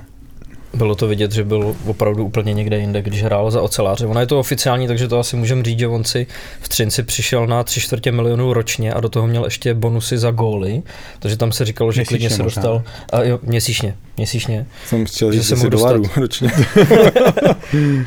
To se mi nějak přeplo, ale myslel jsem měsíčně a ještě s bonusama za góly, kterých on dával hodně, že se dostal klidně na ten milion tady. A teď, když vezmu, já vlastně vůbec nevím, co se s ním děje. My jsme se tady o tom bavili s Lukášem před podcastem, že možná to jako úplně zabalil po té sezóně. Taky nevím, co se děje, ale vím, že ještě donedávna se spekulovalo, že se možná vrátí, ne, do Třince, nebo... On podle mě dělá nějakýho skills coache nebo něco takového. Já myslím, že ho na Bombach studujeme na Instagramu a tam dává občas nějaký tréninkový videa, že si myslím, že se chce věnovat tomuhle. Jako ono je to těžký, no, on Myslím si, že má 2, pokud možná 3 děti bude mít, nevím, z Instagramu vím, ale nechci kecat teďka, ale má děti a 2 určitě a žijou v Kanadě někde asi nejspíš, tak je to pak těžký, no. Pokud máš takhle rodinu, musíš je přestěhovat někam do Čech, do Třince, kde super zázemí, všechno jako hokejové, úplně bomba, top Evropa, ale jako tato město, to si budeme nahávat tam jako úplně to není jako něco, kde je jako nějaký extra vyžití, nebo kde se dá dělat, není to Praha, že jo? Tak jako věřím tomu, že kdyby Vysvoboď ho. To možná vystřihne. Už si koukáme. Když jsme se o tobě bavili, jak se ti ta druhá sezóna v OHL povedla, nechci to teďko nějak jako degradovat, jo, ale když se budeme bavit zase ještě o jiných, tak třeba Franta Lukeš, ty jsi měl 61 bodů, on měl 71. To hrál tehdy v Torontu St. Michael's Majors, jestli to čtu správně, tomu se to taky neuvěřitelně povedlo. Těch Čechů tam samozřejmě bylo víc, byli jste mezi sebou nějak v kontaktu, věděli jste o sobě? No, tak jako samozřejmě při zápase nebo před zápasem jsme se tak nějak bavili, ale jako nějak extrémně, že bychom se stýkali, tak ono zrovna Franta tam byl hned vedle v Torontu, že já jsem byl v Bramptonu, což je takový, dá se říct, předměstí Toronta, nebo kousek od Toronta, no. Ale nic tam neprobíhalo nějaký, moc jsme se nestýkali, občas, jako myslím, že možná 1, 2krát jsme se nějak třeba sešli, ale... Měl stejného agenta, ne, nebo ne? Já mám pocit, že jo, myslím, že jo, Franta, no. A znali jste se z Litvínova, s Frantou? Znali jsme se, no. Jo. Jsme se. Ale on tam šel ještě o rok dřív, podle mě, do té juniorky do Kanady. Jo, to on je o 2 roky starší. On je 8-2, no. A tak tomu to tam hrá výborně, no. To si pamatuju, že tomu to tam taky vyloženě sedělo a ten tam byl hodně vidět, no. A já si pamatuju, taky určitě si na to budeš pamatovat, když jsem poprvé ten první rok přijel na první zápas do Toronto St. Michael's a viděl jsem to hřiště tam. Ty krásu. To byl jako bývák, tyjo. No. Já říkám, tady přece nemůžeme hrát 5-5 hokej, tyjo. No, strašně malý. To bylo normálně tak malinký, že říkám, to je neuvěřitelný, jako. Jsem říkal, to si nemůžu nikdy zvyknout, no. Se nemůžeš ani rozjet, jako to prostě fakt jako jenom kloužeš se po ledě. No. A furt souboj. A furt brzdíš. ale musíš jako furt reagovat, že jo, v rychlosti nemáš čas. Ale až jako překvapivě jsem si na to zvyknul rychle a musím říct, že mi to sedělo i, no, to menší kluziště. Možná to Frantovi takhle sedělo, že tam dával ty body, protože to měl prostě blíž. Tak Franta byl hlavně odskočený úplně jako od... Bruslařský a on má výbornou střelu, že jo, takže jak je to kluziště malý, on to tam, když to tam šil, že jo, z každé pozice a to, ale v tom Torontu to bylo extrémně malý teda, to bylo... Bylo Toronto a Peterborough bylo ještě strašně malý, že jo? Taky no, tam byly rohy normálně jak tak krása. To má pravou uhlí, no má to. Pravý úhel. No. Teď jsme to tady rozklíčovali, že? Protože ono asi záleží na tom, jak ti ta sezóna sedne, jaký máš spoluhráče, jak tady všichni říkají, a možná i to hřiště. Takže kdybys byl třeba v Torontu, byl bys třeba s Frantou, tak 80 bodů, 90. Třeba jo, ale třeba taky ne. Ne, tak já jsem jako chytil výborný tým, já jsem tam byl naprosto spokojený v tom Bramptonu, jako ten tým, jako ta kluci, ta parta byla úplně výborná tam. A vedení výborný, trenér výborný, přísnej, ale spravedlivý a já jsem tam měl prostě úplně skvělý 3 roky a já jsem si to hrozně užil. Rád na to vzpomínám, no. Je to fakt jako věc, kterou asi bych to udělal znova, no, kdybych měl tu šanci, jako vůbec bych nad tím nepřemýšlel. Pak v té juniorce odehraješ po tom draftu ještě tu další sezónu a je to ročník, během kterého se účastníš taky mistrovství světa do 20 let ve Finsku. Jak na to vzpomínáš? Vy jste tenkrát sahali po medaili, ale prohráli jste vlastně v zápase o bronz s domácíma Finama. Jo, a dokonce tam se to nějak lámalo poslední třetině, ne? Tam jsme vedli 1-0 celý zápas. Tam jsme vedli 1-0 a to otočili. Ve třetí třetině to otočili. Na takové během minuty nebo 2 minut jsme stali 2 góly, no. Jo, tak vzpomínám to dobře, to byly dobrý časy, no a zrovna ty 20 tam jsme měli ten tým docela silný podle mě, no. To my jsme obecně ten ročník, že jo, my jsme na 18, tam se hrál ten systém, tam nebylo playoff, že jo, tam byla... 18 se hrál ten systém ještě vlastně na body, ne? No, nějak každý s každým A vlastně vyšlo to tak, že první 3 mužstva bylo Rusové, Amerika a my jsme měli všichni stejně bodů. No, jako na skóre jsme byli třetí. Skoro ze zelených zápasů my jsme byli třetí. No. Amerika vyhrála, že Rusové byli druhý. Myslím. No, teď nevím, no. Ale tak nějak, no. No a na těch 20 jsme byli, samozřejmě jsme měli ten ročník silnej, ale bohužel ta Kanada tam přijela s těma 8-5 a my jsme s nimi hráli 2krát a vy nám 2krát naložili strašně, ne? Jo. Ve skupině a potom v semifinále, myslím. Jo. Je to tak, no, je to tak. Tak kdo tady vypráví to, jak nás Aloisa poslal před tu šatnu Kanaďanů s tím Michalem Davidem. Před ty týpky fousatý tam. Ten Dian Phaneuf, jak tam šel normálně, ta pára z těch uší. Ten vypadá od 16 furt stejně, ty. A třetí střídání rozťah Oleš, no ho nesli na nosítkách a byl konec. Já tam, ty vole, 62 kilo i z výstrojí, ty vole. Ty krave, to byly medvědi. Nás tam vyhnal, to bylo nepříjemné.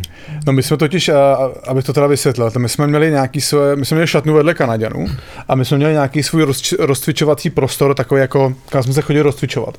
A najednou jsme hráli semifinále proti té Kanadě, ta Kanada, která každému na tom turnaji dávala prostě 7, nám ve skupině to samý. A ty Kanaďani se najednou rozcvičovali na tom našem místě. A pan trenér Hadamčík nás všechny nahnal a poslal nás přímo před dveře šatny Kanady. Dal nám do ruky toho jezevčíka s těma na ty CDčka, naradil nám tam Michala Davida a my jsme byli s tím Michalem Davidem, jsme dělali normálně tady tu komunistickou rozcvičku před tou šatnou Kanady a normálně oni teďka šli všichni z té rozcvičky a to si neviděl tu nenávist normálně. Normálně pěnu u huby. Pěnu u huby. Dian Phaneuf, kterýho se bála tam celá juniorská soutěž, ty vole. Tam nevím, jestli už neměl nějaký zápasy dokonce v NHL v té době. Je to možný, jo. No, ty prostě to... Jak tam šli, jsme byli normálně takovýhle. Teď ty kluci z Evropy ještě víc vyplašený, že jo? Trošku nás tam nechal vykoupat, no. Pan Adamčík. Byly to poupata, nebo co jste tam poslouchali? Já nevím, prostě tak tenkrát se poslouchali ty Michalové, Davidové a já nevím, já jsem neviděl, neslyšel nic v tu chvíli. Já jsem zavíral, ať už je po zápase, ty. Jsi zavíral oči a chtěl se sobě být doma. Počkej, nenávist říkáš, ale to bych spíš čekal, že tam bude něco jako, že z vás budou mít prdel, ne? To měli potom, podle mě. Tak oni neznali Michala Davida naštěstí, no. No, já si ještě vzpomínám, my jsme vypadli vlastně a šli jsme potom do nějakého večírku v Helsinkách a ráno nějak jsme brzo odlítali, tenkrát skupina co letěla zpátky do Kanady z těch juniorských lig a my jsme nějak přece nemohli najít, jako, jak se dostat zpátky na hotel, jsme nemohli se na taxíka nějaké třeba jako ve 4 ráno, nebo... No, my jsme nemohli si na taxíka, přesně tak, no. Tam podle mě, já nevím, jak to tam bylo tenkrát, ale nějak, že nejezdili vůbec taxíky ne po nějaký určitý hodině, nebo no, já už takovýho, a my jsme nemohli sehnat odvoz zpátky, no. Já už vůbec nevím, jestli jsme šli pěšky nebo něco. Já si myslím, že jsme pak někoho stopli normálně. Jo? Já myslím, že jo, že jsme jeli stopem. Ale my jsme nějak přijížděli už na hotel a ten autobus už byl normálně nastartovaný, že odjíždíme. A my jsme šli nahoru. My jsme šli nahoru, jsme vzali tašky a... A tam jsme dostali zjeba od někoho. Já už ani nevím, kdo to tam vedl. Taky je vedoucí, no. Jaký je vedoucí? To byl už, taky si nepamatuju. No.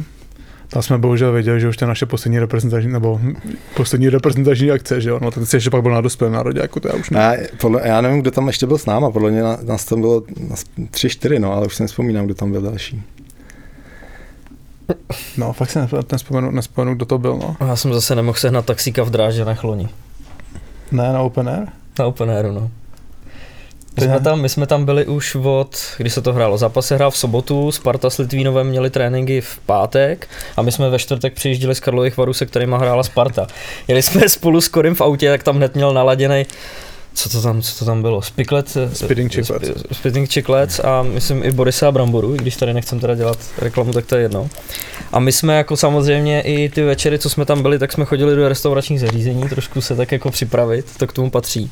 A já jeden večer už jsem jako chtěl jít spát dřív, protože jsem se chtěl připravit tak jako fyzicky, psychicky. A oni furt jako, že někam se ještě půjde a tak dále. Já jsem se od nich odtrhnul, že půjdu směrem na hotel, ale mně se vybil telefon, protože já to mám vždycky udělaný tak, že tam mám třeba 3% v tu nejnevhodnější chvíli. Vybil se mi telefon a já jsem to samozřejmě nebyl schopný trefit, jo. Takže jsem řekl, jdu pryč a teď vy kam jdeš, viď? A pak po 5 minutách jsem se vrátil zpátky, že to netrefím, že musím zůstat s nima. Tam jsme byli unavený ve chce, no, potom. No, sezónu 2004-2005 ty poprvé odehraješ už v systému Floridy, ale tehdy tam byla stávka, takže ty si začínal na farmě v San Antoniu a během té sezóny vlastně si odehrál i pár zápasů v East Coast Hockey League. To skoro vypadalo, že ty začátky si neměl úplně jednoduchý. No tak vlastně ten první rok v San Antoniu, jak tady říkáte, tak byl lockout, že jo? A půlka NHL byla na farmě dole, jo? Vlastně ty hráči, co nechtěli do Evropy, nebo chtěli hrát a nechtěli do Evropy nebo někam jinam, tak šli na farmu hrát a ta liga byla jako neskutečně našláplá, co si pamatuju, že fakt jako hodně těch hráčů tam šlo dolů na tu farmu a o to bylo pro mě těžší se tam prosadit. Já jsem teda měl výborný kemp, si pamatuju, že jsem nějak v kempu jako vyhrál bodování týmu, nebo měl jsem nejvíc bodů za ten kemp, takže jsem si vybojoval to místo v sestavě a pak nějak přišla nějaká část sezóny, kdy se týmu nedařilo a samozřejmě jsem to odsral já, jako vlastně mladý a nějaký prvoročák, takže mě poslali na nějakých necelý měsíc, nebo vím, že to bylo nějakých 10 zápasů nebo 12 do East Coast, no, takže ne úplně příjemná zkušenost, ale zase byla to škola, no. Zase úplně jiný hokej v tom East Coastu, taková trošku řežba, no, trošku větší řežba, než na té farmě, protože ta farma měla fakt vysokou kvalitu ten rok, jo. Tam se hrál jako fakt výborný hokej a ta East Coast to byla vyloženě jako taková jako džungle. Až trošku džungle, že člověk vlastně při tom zápase furt musí dávat pozor, kdo je kolem něj, aby ti tam nikdo neusek hlavu. Tě. A tam ještě tenkrát byly nějaký pravidla, že hrálo třeba jenom jako 11 útočníků nebo 10 útočníků nebo něco takového. Nespomínáš si na to? Na farmě. No podle mě na farmě to bylo, že bylo podle mě 11 útočníků a v East Coast to bylo ještě o hráče míň, si myslím. Jo, něco takového divného vůbec, vlastně jsem to jako nechápal. Už si nespomínám tady na to, no, to už nevím, no, ale a byl jsem tam nějakých, říkám, 10-12 zápasů a pak jsem šel vlastně zpátky nahoru, no, takže byla to taková jako rychlá otočka, za to jsem byl rád, zase jsem si vyzkoušel něco jiného a věděl jsem, že už se tam nikdy nechci podívat, protože úplně nebylo ideální, no. Ale na tu šanci v Ačku Floridy ty jsi musel počkat, že? Nějaký asi 3 sezóny, řekněme, než jsi tam dostal teda tu stabilní pozici. Pamatuješ si, za jakých okolností tě tehdy poslali nahoru? No já jsem byl vlastně po tom San Antoniu, jsem byl ještě 2 roky v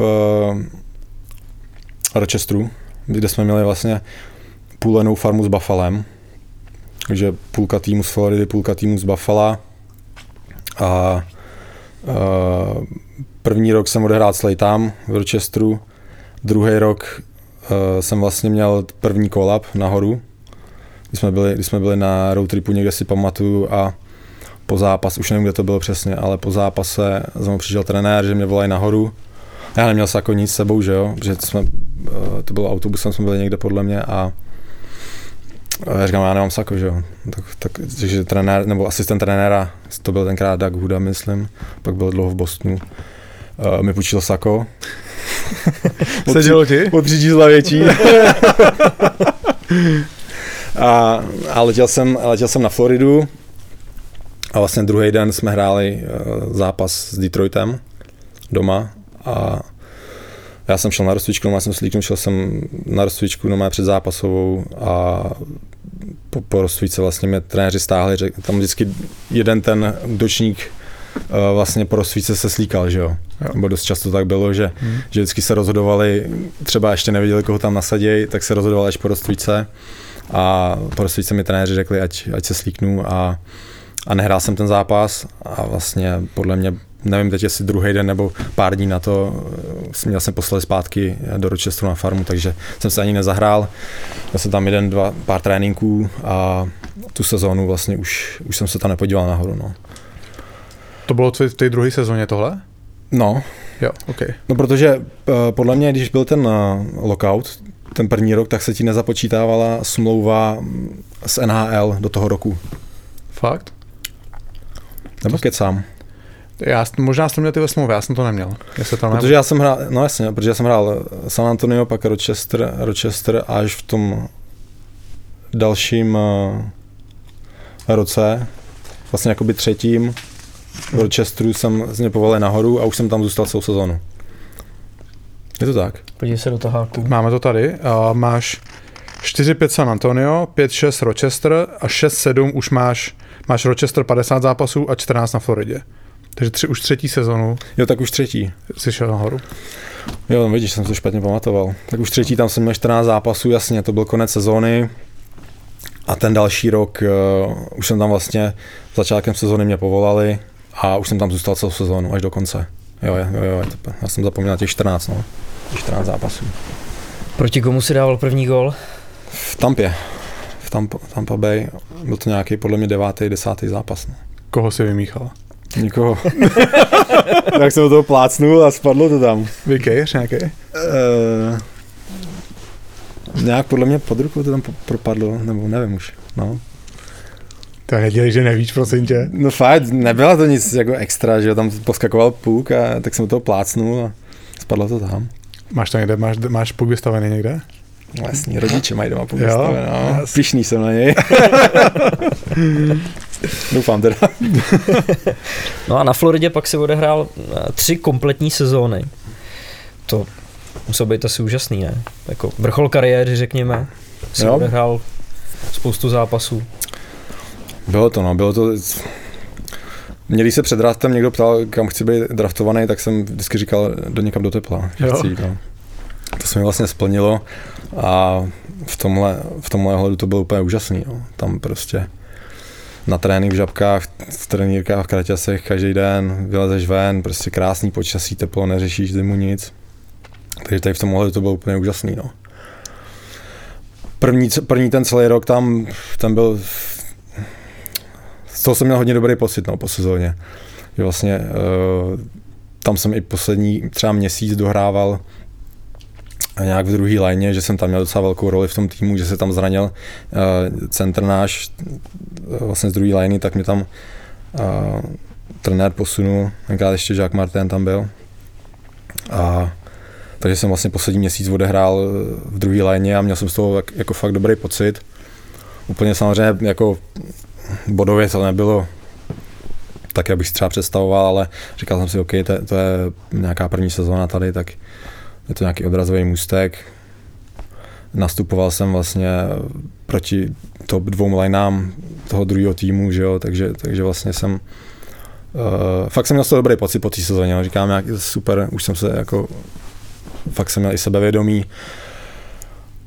Pak vlastně jsem prodlužoval smlouvu po sezóně, po té první, takže se mi povedlo prodloužit o 2 roky smlouvu a už jednocestnou si dostal, jo? Už jsem dostal jednocestnou, no. Jsem měl jednocestnou.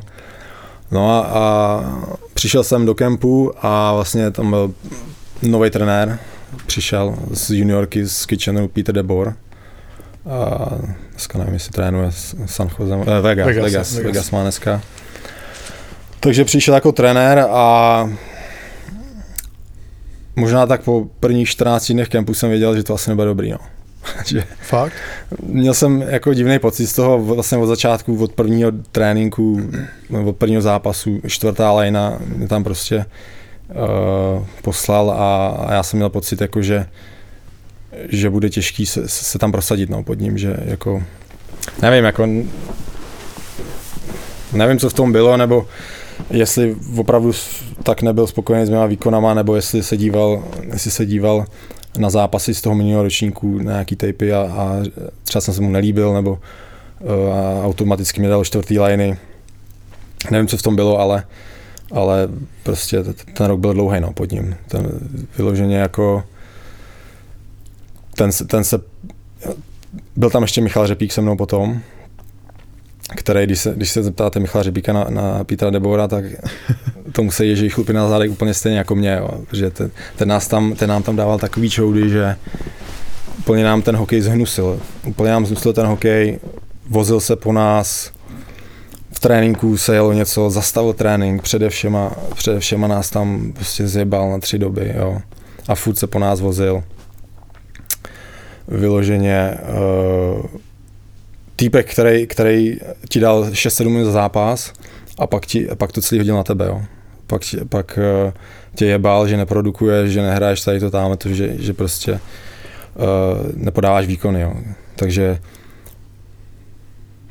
vyloženě jako s těma top hráčema týmu nebo s těma vlastně, co ten tým měli táhnout, tak to bylo jako, samozřejmě v pořádku, s těma musíš držet nějaký vztahy dobrý, že jo, ty si nechceš jako úplně rozhádat, ale vyloženě ten jeho přístup k těm hráčům nebyl férovej, jo, ten vyloženě si vyhlíd pár hráčů z té třetí, nebo ani ne z té čtvrtý liney a prostě na ty všechno házel, po těch se vozil a bylo to fakt jako těžký 2 roky, no. Ty 2 roky potom byly hodně pro mě dost ten hokej znechutil, ten člověk. Neříkám, že, nevím, no, kluci, tak teďka některý kluci pod ním hráli nebo hrajou a třeba už takový není, no, třeba se změnil, ale za nás to bylo teda něco hroznýho, no, to co jako ten, jestli někdo jako ovlivnil moji kariéru, nějaký trenér, tak to je tenhle člověk jako negativně hodně, no, že prostě mě skončila ten druhý rok té smlouvy a já říkám, já to prostě už hledal jsem angažmá, že jo, nevěděl jsem, jestli zůstanu v Americe, jestli půjdu do Ruska nebo kamkoliv, ale já prostě říkám, dejte mi někam, kde budu hrát hokej a kde mě nechají hrát hokej, ať se na to můžu soustředit, protože tady to je prostě něco strašného, to už nechci prostě víc zažít a říkám, no, asi kdybych toho člověka viděl dneska, tak tak mu asi ruku nepodám, no. Tak mu pustíš Michala Davida. To byl ten důvod, proč si teda ty po té 3. sezóně na Floridě odešel do Finska. No jasně, no, tak já jsem tam neměl úplně pozici nějakou, z který bych si mohl moc vybírat, že jo. Já jsem prostě nehrál ty 2 roky pořádně, neměl jsem body, ice time, neměl jsem nic, že jo.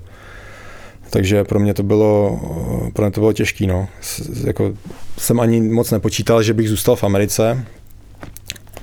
A tak nějak jsem se spíš odjížděl po Rusku, ale prostě chtěl jsem někam, kde budu hrát, no, kde prostě mě nechají hrát, soustředit se na ten hokej a nebudu prostě muset řešit tady ty věci, co jsem řešil 2 roky na té Floridě, ty poslední. No. To je samozřejmě zajímavý vhled tohleto, ale ono na papíře to fakt vypadá, že to bylo rázně utnutý vzhledem k tomu, že ty jsi tam měl nějakých, nechci kecat, 76 zápasů a najednou nic, konec, Šmitec, Amerika pryč, no. Seš ve Finsku. Takže to bylo na tvým rozhodnutí, protože očividně ty jako ty zápasy měl, ale to vytížení asi nebylo takový. Hrál bys třeba ještě další sezónu? Nebejt z tebe nebo nějakého tvýho rozhodnutí? Jako myslíš v té Americe? No. Jo, tak jako tam, kdyby přišla nějaká nabídka, tak jako bych ji vzal, ale bylo to těžký v tu dobu, no. Jako, jak říkám, ty 2 sezóny, jako jsem tam neměl úplně ideální, ty poslední 2 a tam prostě určitě nějaká, kdybych někdo podepsal, tak to byla asi nějaká do 4. liney, že jo, nebo zase by to měl nějaký ten, byla by to zase ta válka, že jo. Což bylo OK, ale tenkrát tam ani nepřišla nějaká ta nabídka, no, takže já jsem se soustředil spíš na to Rusko a to taky vlastně nepřišlo hned, což mě bylo hrozně divný tenkrát, jo, protože s těma zápasama jsem si myslel, že prostě do toho Ruska to nebude úplně takový problém. Ale nakonec jsem vyměnil agenta, přestoupil jsem k Jirkovi Hamalovi a s tím jsme to pak řešili, ten mi řekl právě, hele, udělej si tady sezónu ve Finsku, to Rusko tam bude otevřený, odehraj si tady ve Finsku, teď tam úplně není zajímavý pro tebe a říkám OK, já prostě, mě jedno, kde budu, jestli budu Švédsko, Finsko, Švýcarsko, já prostě chci hrát a chci prostě se bavit tím hokejem a chci si to zase užívat a soustředit se na ten hokej, takže on řekl, hele, mám tady hned pro tebe Oulu, vem to nebo ne, prostě ty tě chtějí hodně, tam budeš hrát a říkám, super, to beru, jo, tam. Proč tenkrát třeba nebyl zájem z toho Ruska? Řešil jste to nějak? Nevím, proč tam nebyl zájem. To nemůže vědět, říkám to. Zeptej se, co jsem měl na to zeptat Jirky Hamala, když tady byl. No, možná bychom se ještě mohli vrátit, ty jsi zmiňoval Michala Řepíka, na Floridě tenkrát tam byla během toho tvýho působení docela velká kolonie, protože stabilně tam hráli Michal Frolík, Rostě Oleš, Radek Dvořák, Tomáš Vokoun, Saša Salák, Martin Lojek a tak dále, to už je asi dneska nepředstavitelný, ne? No, to tam byli ještě kluci ze Slovenska, že jo?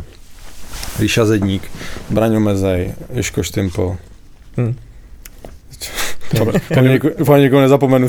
No a my jsme na to koukali, ale to je neuvěřitelné, prostě kolik se tam za ty 3 roky vytočilo jako Čechů a Slováků. No. To je prostě dneska úplně nemožný už, no. Tak nás tam bylo, no, fakt hodně. Tenkrát tak třeba v Detroitu byla se Švédi, že jo, ty tam měli půl týmu Švédů a my jsme tam měli hodně Čechů, no.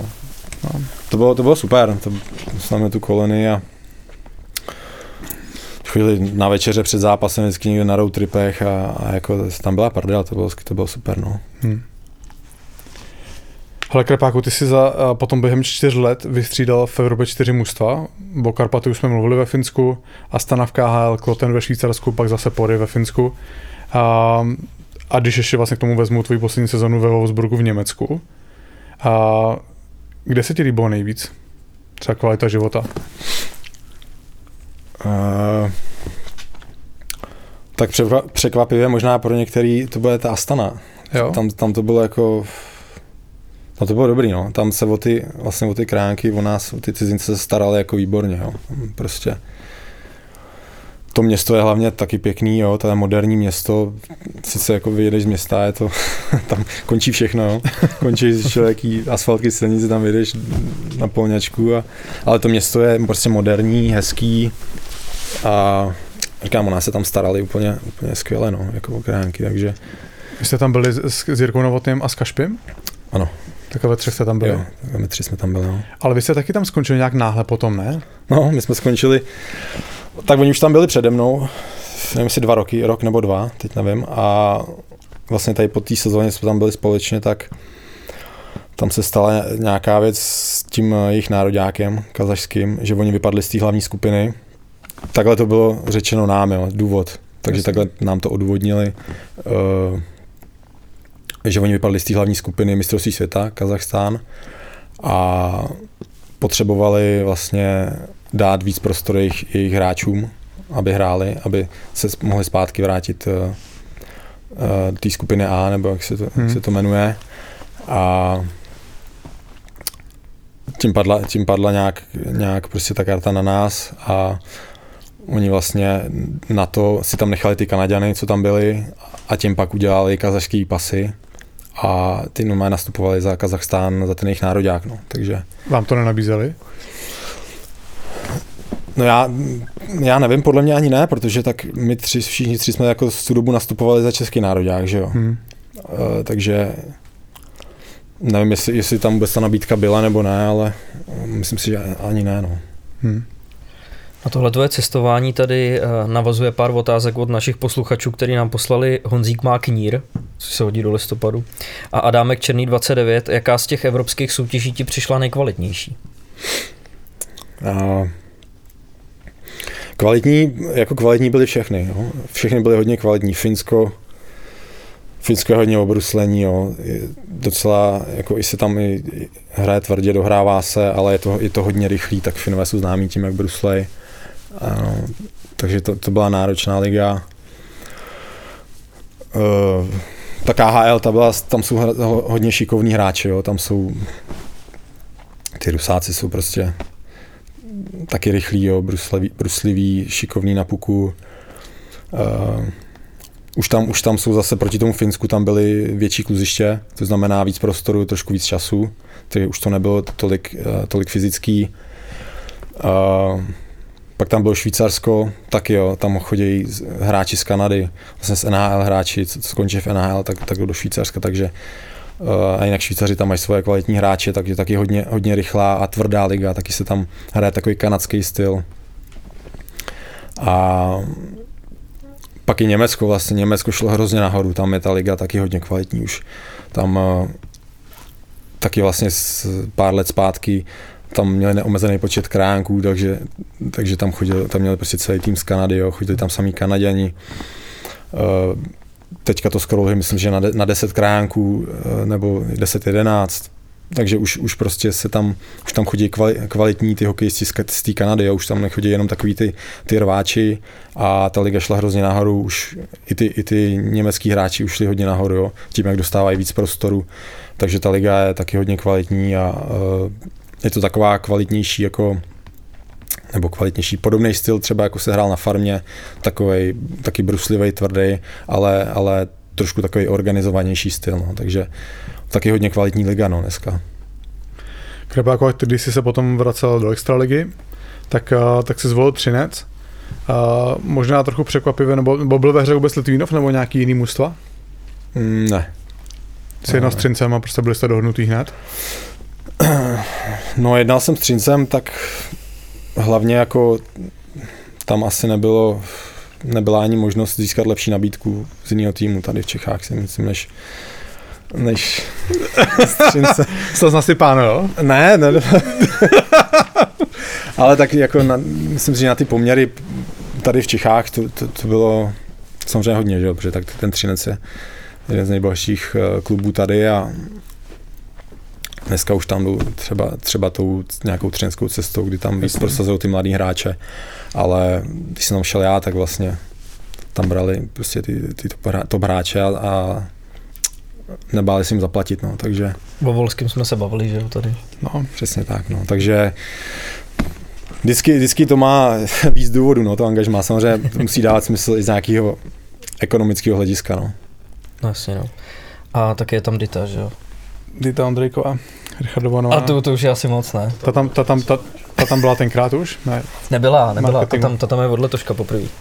Ne, to určitě ne. V marketingu Richardova Nová nejlepší kámoška. Hele, Krepáku, no a když se podíváme potom úplně na konec, tak ty si poslední sezonu odehrál v Německu ve Wolfsburgu. Na papíře to na body vypadá, myslím si, hodně slušně, 22 bodů v 31 zápasech, ale pak si se rozhodnul to zapíchnout. No. Jako bylo ti třeba 30. Co byl ten důvod? Také zvenku to vypadá, že to bylo hodně brzo.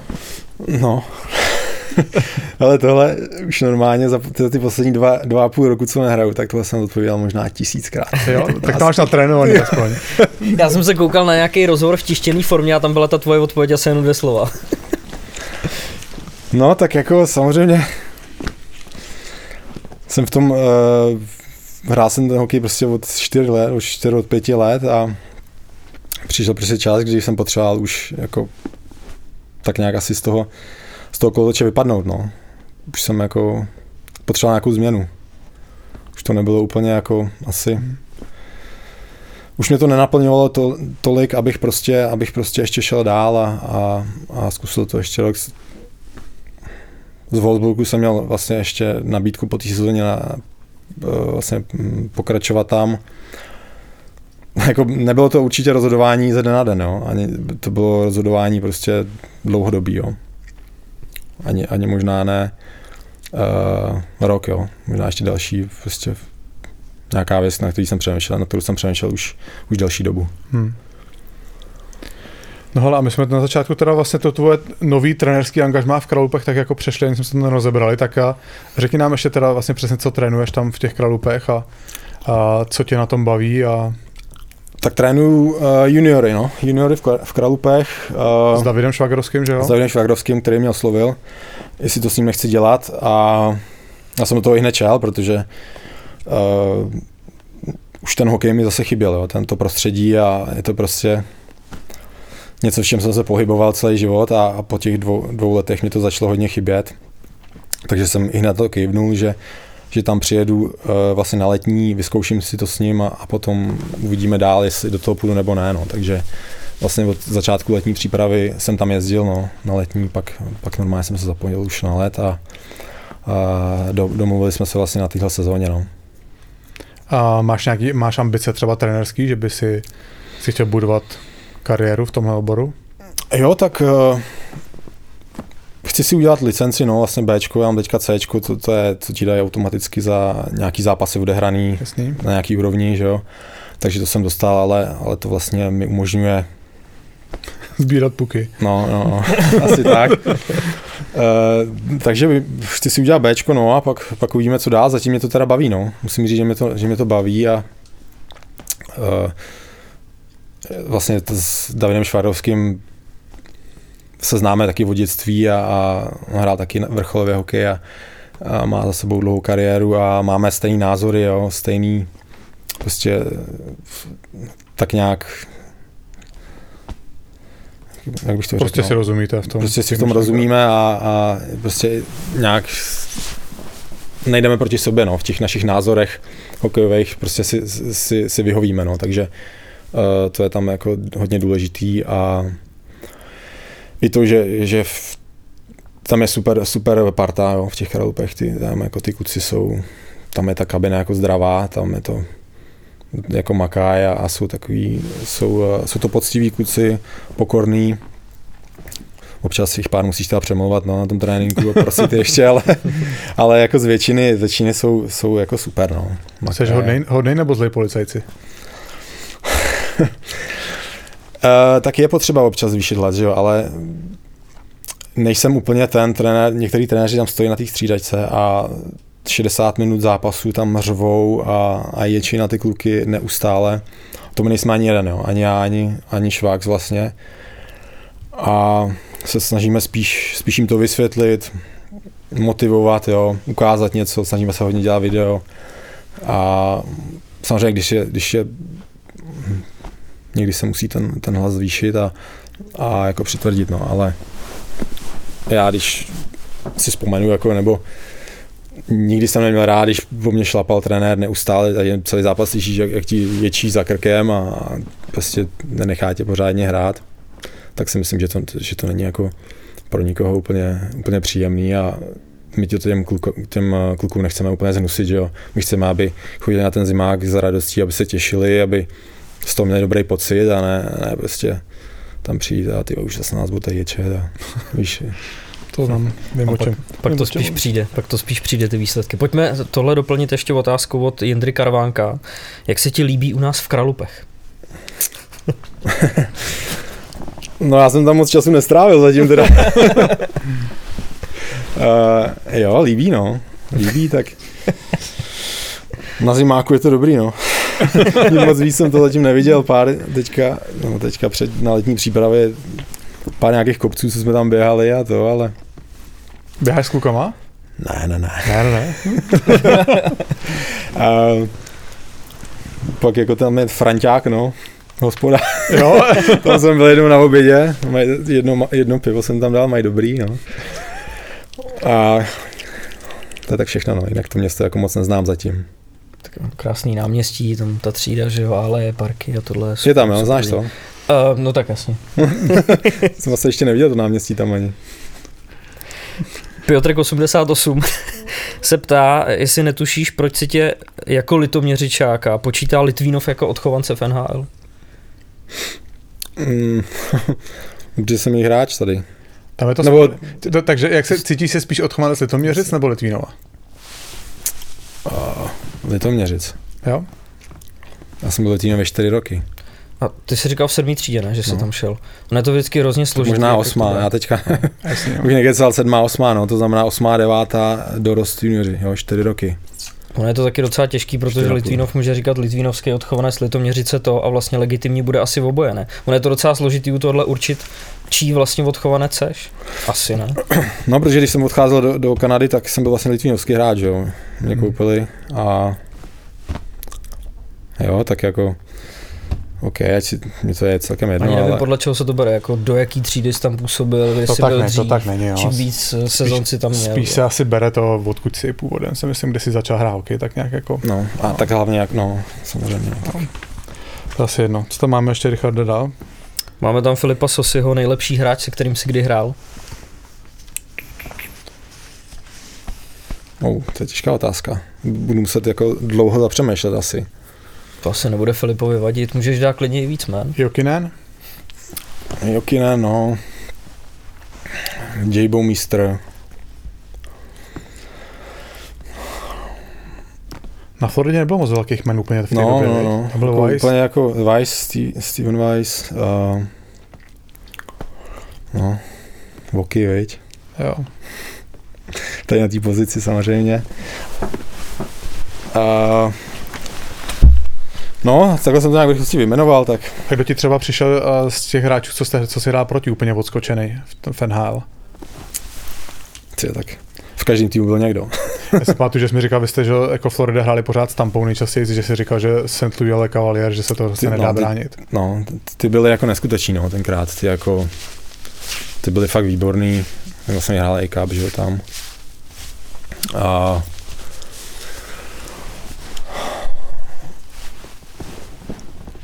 jako herně, tak samozřejmě byl tam Ovečkin, že jo, který prostě. Tak proti tomu jsme hráli, že jo, od 16. Tak. Jasný, no, který mu prostě, já třeba jsem hrál v oslabení, tak musel jsem tam blokovat ty střely, že jo. Takže ten prostě byl neskutečný v tom, že když napřáh, tak prostě úplně nebyl příjemný tam stát, že jo. No. Patrick Kane, že jo. Výborný. Teď no, prostě. Tam bylo by to na dlouho asi zapřemýšlet, ale tak jako těch hráčů tam bylo plno, tam každý prostě ten tým měl někoho, že jo, tam bylo málo týmů, kdo by tam neměl úplně nějakýho to bráče. Krepáku, děkujeme moc za tvůj čas, že jsi za náma dorazil sem. Počkej, víno musím ochutnat. A vy jste to vypili všichni už normálně. Vy jste to vypili jako vodu. Kuba si vzpomněl. Já si to dám teďka na tu melonovou žvikačku, kterou jsem uklidil tady do pravýho koutku. Možná tam ucítíš trošku melonu teďka. Počítá se to mezi peckovitýho. To je možná tou dekantací, ne? A nebo tou žvikačkou, nevím. Podle mě je to fantazie. Co jsi na to říkal ty, Richarde? Naprostá pecka. Skladmistr, nebo ne? Ne. Skladmistr. Ne, je to dobrý. Zbylo něco? Můžu se vzít domů? Tam ještě celá lahev. Jaký jsi tam nalivá, jsem to slyšel během toho. Tak je to slušně zdegustoval tady. Krepáku, děkujeme moc, že jsi dorazil za náma. Děkujeme za tvůj čas. Bylo to moc zajímavý a držíme palce, ať ti to jde ve všem, co teďka děláš, a asi teda, když jsme hokejový podcast, tak hlavně s klukama v Kralupech, až vás zase pustí hrát a trénovat. Tak děkuji moc za pozvání, mějte se hezky. Díky moc. Děkujeme, byla to pecka.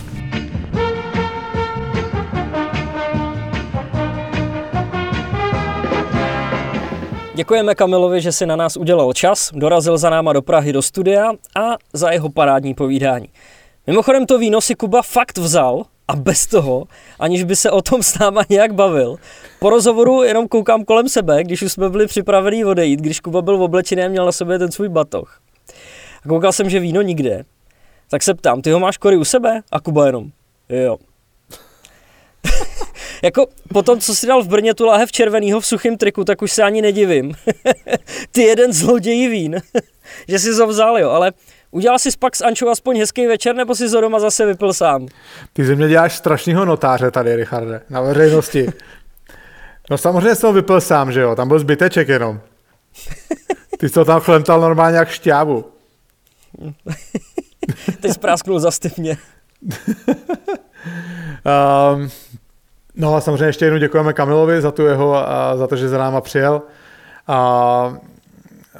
Já ho teďka přemlouvám, aby si otevřel vinárnu v Litoměřicích. Ale úplně se k tomu nemám, musím na něj trochu víc zatlačit. Richarde, nevím, jestli ještě něco máš. Já mám ještě pár věcí, už jsme teda dneska dlouhý jako kráva, ale myslím, že nás pár minut ještě nezabije. Takže musíme zmínit Honzu Káňu, mýho bývalého spoluhráče z Brna. Krásný vykyř proti Vítkovicím při přesilovce. Dobrá práce. Několikrát jsem tady zmiňoval, že Kánič bude mít ještě průlomovou sezónu. Letos má dobrý nádech na začátku, takže držíme mu palce.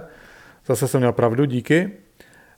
Jinak dneska Lukáš psal do konverzace, že Honza Stránský z Boleslavy prý vykyř jako kráva, ale neviděl jsem to ještě, musím se na to podívat. No a teďka trochu složitější téma. Chtěli bychom s Richardem pozdravit Sebastiana Vajce, snad to říkám správně. To je mladý hokejista Slávě, který poslední půl rok, který mu se obrátil život na ruby, poslední půl rok bojuje s leukémií. Těžká situace samozřejmě pro takhle mladýho kluka. My držíme palce, Sebastiana, ať to zvládneš. Myslíme na tebe a hlavně hodně síly. Ahoj Sebastiane, jeď bomby. Věříme ti, držíme ti palce. No a přátelé, my vám zase děkujeme za poslech a pokud zbyde čas, tak zase pro vás něco hodíme na sociální sítě, protože se zase s Kubou potkáme v Brně. Ve čtvrtek nás čeká společný mač na O2 TV Sport. Kuba expert, já reportér, Kometa Pardubice, Extraliga, díky. A jedej Anča a Julio. A nejdou na hokej, protože nesmí diváci. Ale tak nějaký přátelé našeho programu tam budou na ledě, takže to bude dobrý. Přesně. Mějte se fajn, zdar! Děkujeme, mějte se.